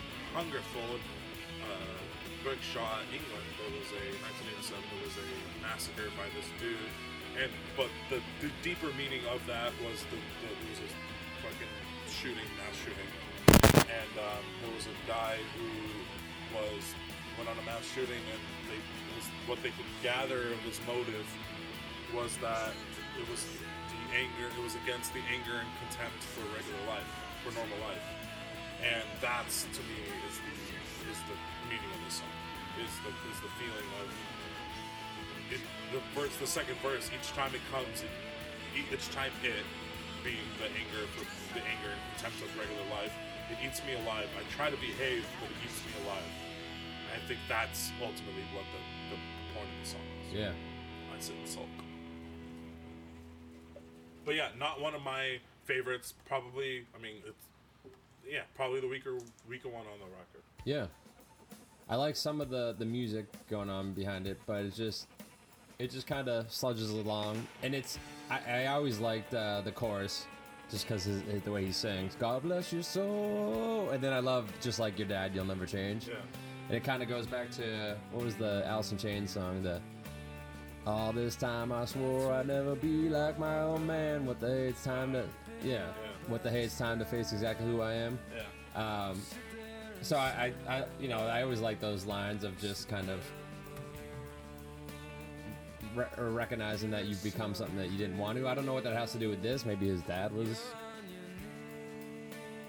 obviously not a murdering spree guy. I feel like most men, growing up, hate to feel the song you're thinking of. Yeah.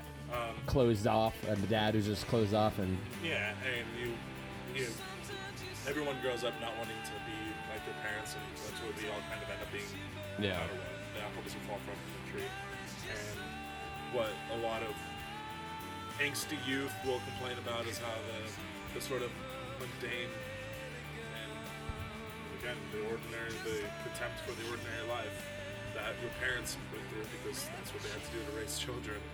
You get angry at that, and I think it's natural, and I absolutely remember thinking that when I was 18, being like, I'm never doing this normal fucking life, like whatever that meant, just because you're just dumb. Just like, I'm not having a house or whatever the hell. I don't know. You're just like, I'm traveling the world, free life, or whatever. Almost a 60s ideal way of looking at it. Meanwhile, you're not supporting yourself. You have no idea what that really even means. Like, sure, do that shit, but how are you gonna do it? Dreamer. It's like going back to kids thinking they know everything. Exactly. Yeah. A cool kind of our little history of the song is York Thomas took out the original lyric, "Just shoot your gun," because it might have been taken as a crude cash-in on the suicide of Kurt Cobain, which happened during the recording of this. So he took that out. I don't know what part that was. Just shoot your gun. I don't know. But he took that out. Right. When he was saying it, I think probably right there where he was singing. Yeah. But one of Tom York's earliest songs. So I think this and there we go again. This and High and Dry were his two early songs that were on there, and they just sound not bad. I like this little part. Just not great next level. Just for what we've already heard. Yeah. Just a good rock tune. It doesn't bring the album down, but it didn't take it to the next level, especially how this album ends. But actually, that might be good. You know, you do Black Star, which is a great tune. Kind of bring it down to this weird one, and then you really get hit with. Just like kind of High and Dry was the sort of interlude, like we were mentioning, to the Fake Lob. Plastic Trees. Yeah, exactly. And then the slam dunk being Fake Plastic Trees. The slam dunk here is the last song on the record is Street Spirit. Yeah, and the way that you just explained the massacre. Yeah, I could see that now. That makes a lot more sense. I never knew. That was another thing I just never knew about that. I just thought it was just another dude that's just kind of like becoming your dad that you thought you never, just a standard. I didn't know it was about murdering, going on a murder spree. Just you becoming the fucking cranky dude who starts complaining about like, oh, you know what I used to be in like life? That guy, which is part of it too. But he just took it to the fucking extreme. It's the faults and follies that we all fall through as we get older. Yeah. As much as we want to fight it one way or another, that's how it's going to end up. Well, and also I think that the problem is when you're younger, you have so much vitality and you're just strength and just your life's ahead of you. Yeah. Well, and you actually are. If you look at yourself as a fucking fruit or vegetable, you're like ripe and just bleeding and ready to go. And then now, once you get to a certain age, you're decaying. You're literally dying. Yeah. And that just hurts. That just sucks. You don't want to be like, no, I'm still fucking with the young bucks. And it's like, you're not, dude. I mean, that's why every NBA, no one makes it, most besides Tom Brady, even though he lost yesterday. The Great White Hope. 35. The second coming. You guys are still, you're just about to get to the top. You're about to start dying. Yeah, for sure. I'm dying. I'm fucking dying, guys. Bella's dying. Look at her. She's pissed. She hates when I talk like She's this. screaming at the world. She's like, Don't remind me. baby, don't talk like this. We still got many days ahead of us. So there's that part of it too. Where you're just like, it's not even reminiscing of like, I wish I could take it back. It's just like, oh, I'm on the other side now. Mm-hmm. When you remember the whole time you were like those fucking old guys, and now you're like, I have this to look forward to, and then you're like, oh wait, what? And you're like, how did I become this guy? I'm on the other side of the wall. Yeah. So sometimes you sulk. Yeah, sometimes you sulk, and it doesn't end. The record doesn't end on a high note, if that's what you're thinking after sulk. No, it does not. The last song, Street Spirit, is just one of those songs where it's like, God damn, it really is. This is how it's gonna end up. This is one of my favorite Radiohead songs of all time.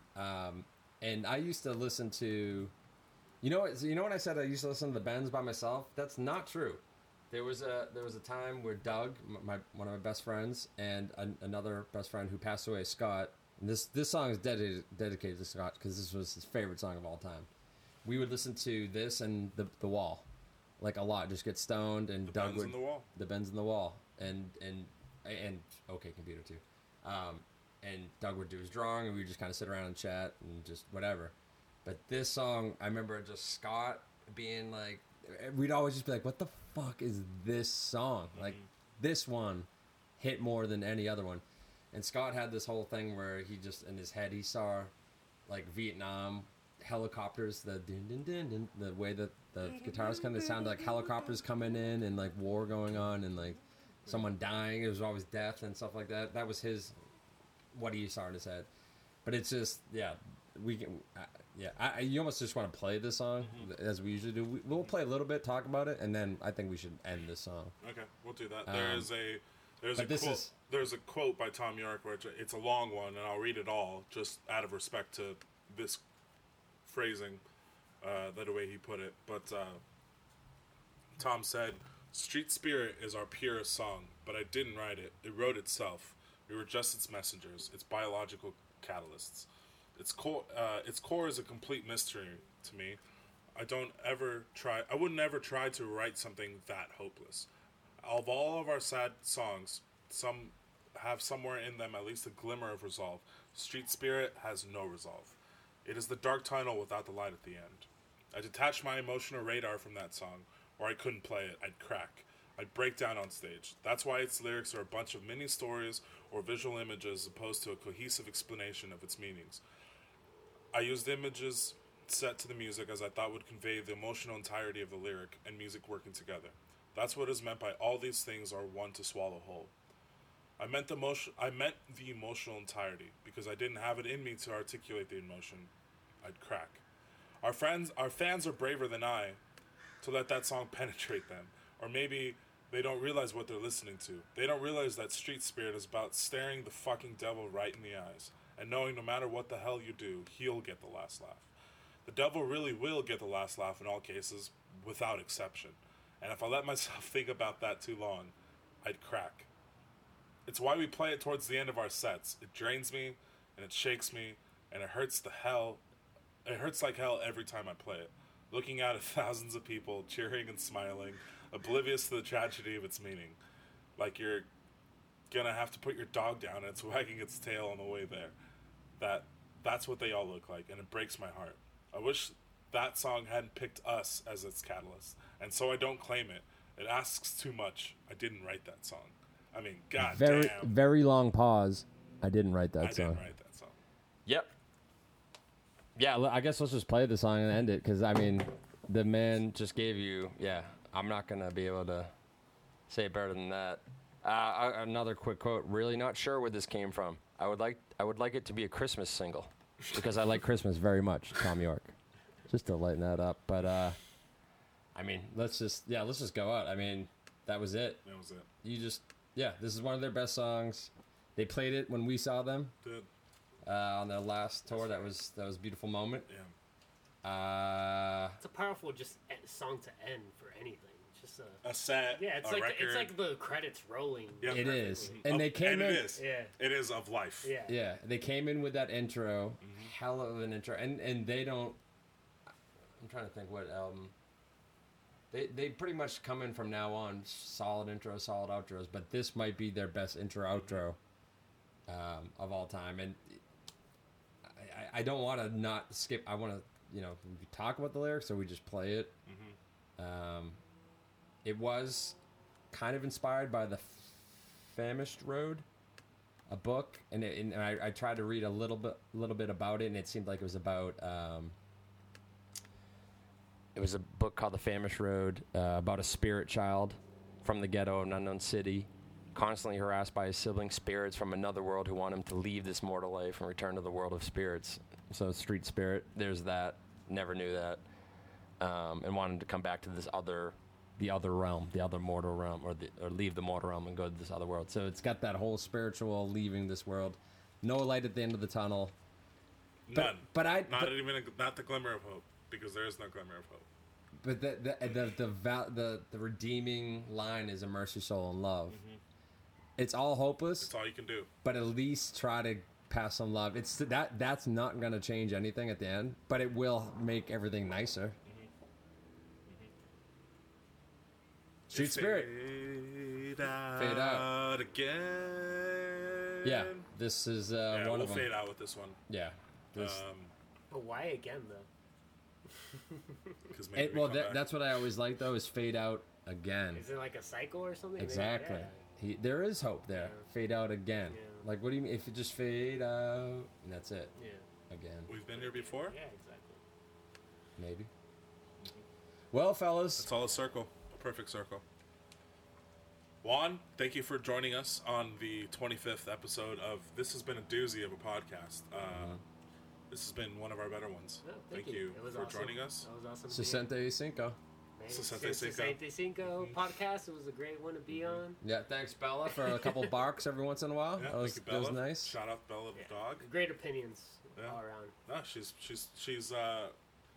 our doesn't say mascot. more than she needs to say. Yeah. It's deep when she says something. You're like, wow. Yeah, I didn't you even understand. like that bark. I never even thought of. Yeah, exactly. I got it. Thank you, fans of the podcast, for listening. If you've gotten this far, 3 hours and 11 minutes, 3:11. We switched from America beer to Miller Lite. We are drinking Miller Lights. We didn't mention that. So cheers on the Miller Lights. We also had an Isabella Blonde by Kern River Brewing and a Dirty Hippie Imperial Red Ale by Kern River Brewing, which is the place that, remember when we went to get pizza at that restaurant down the River Kern. When we were leaving. Nice. Yeah. A little full circle right there. Full circle there. Just like And then back again, like this Street song. Spirit Fade Out will give us. So immerse yourself in love. Try to get outside. Look at the trees. Hang out with friends. Drink some beer. Swim in a pool because goddamn that thing looks delicious. We're going swimming. We got a jacuzzi too. We're swimming next. Thank you for listening. Enjoy your life. Check out the podcast website, www.thisismusic.com. All hail Tom York. All hail Colin Greenwood. All hail Johnny Greenwood. All hail Ed O'Brien. If you want to troll us, if you want to make fun of us, if you want to suggest something we should do, if you want to suggest something we should shut the fuck up about, please, just anything. That would be hilarious. Contact page is on the website. Subscribe, review. Like, and review. We're on SoundCloud and iTunes. If you guys listen to podcasts elsewhere, let us know, and we'll put it up there. It's fucking simple. Read Juan's articles. Read Juan's pages. Yeah. His blogs. He's a writer. He's a great writer. And all hail Radiohead. All hail rock and roll. All hail love. Street Spirit Fade Out. Mercy, soul, and love. That's all I have to say. It's beautiful.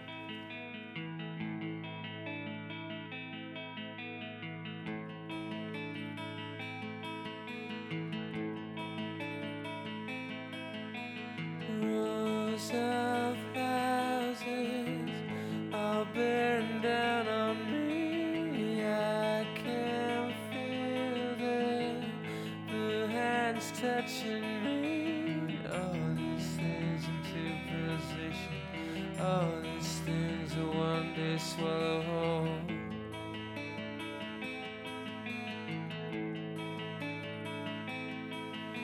Fade out again.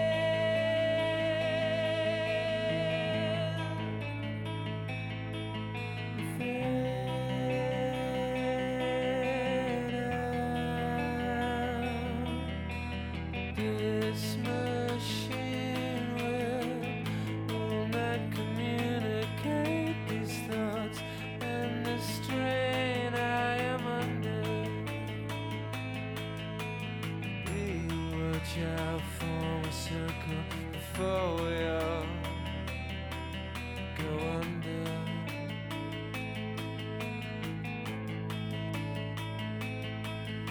Fade out again.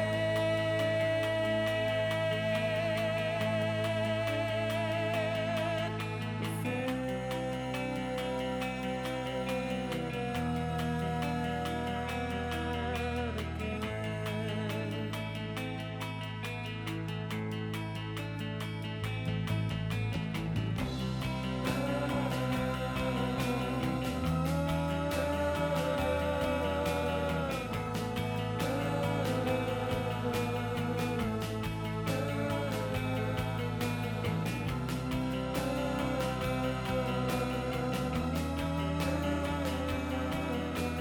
Cracked eggs, dead birds scream as they fight for life. I can feel death, can see its beady eyes. All these things into position.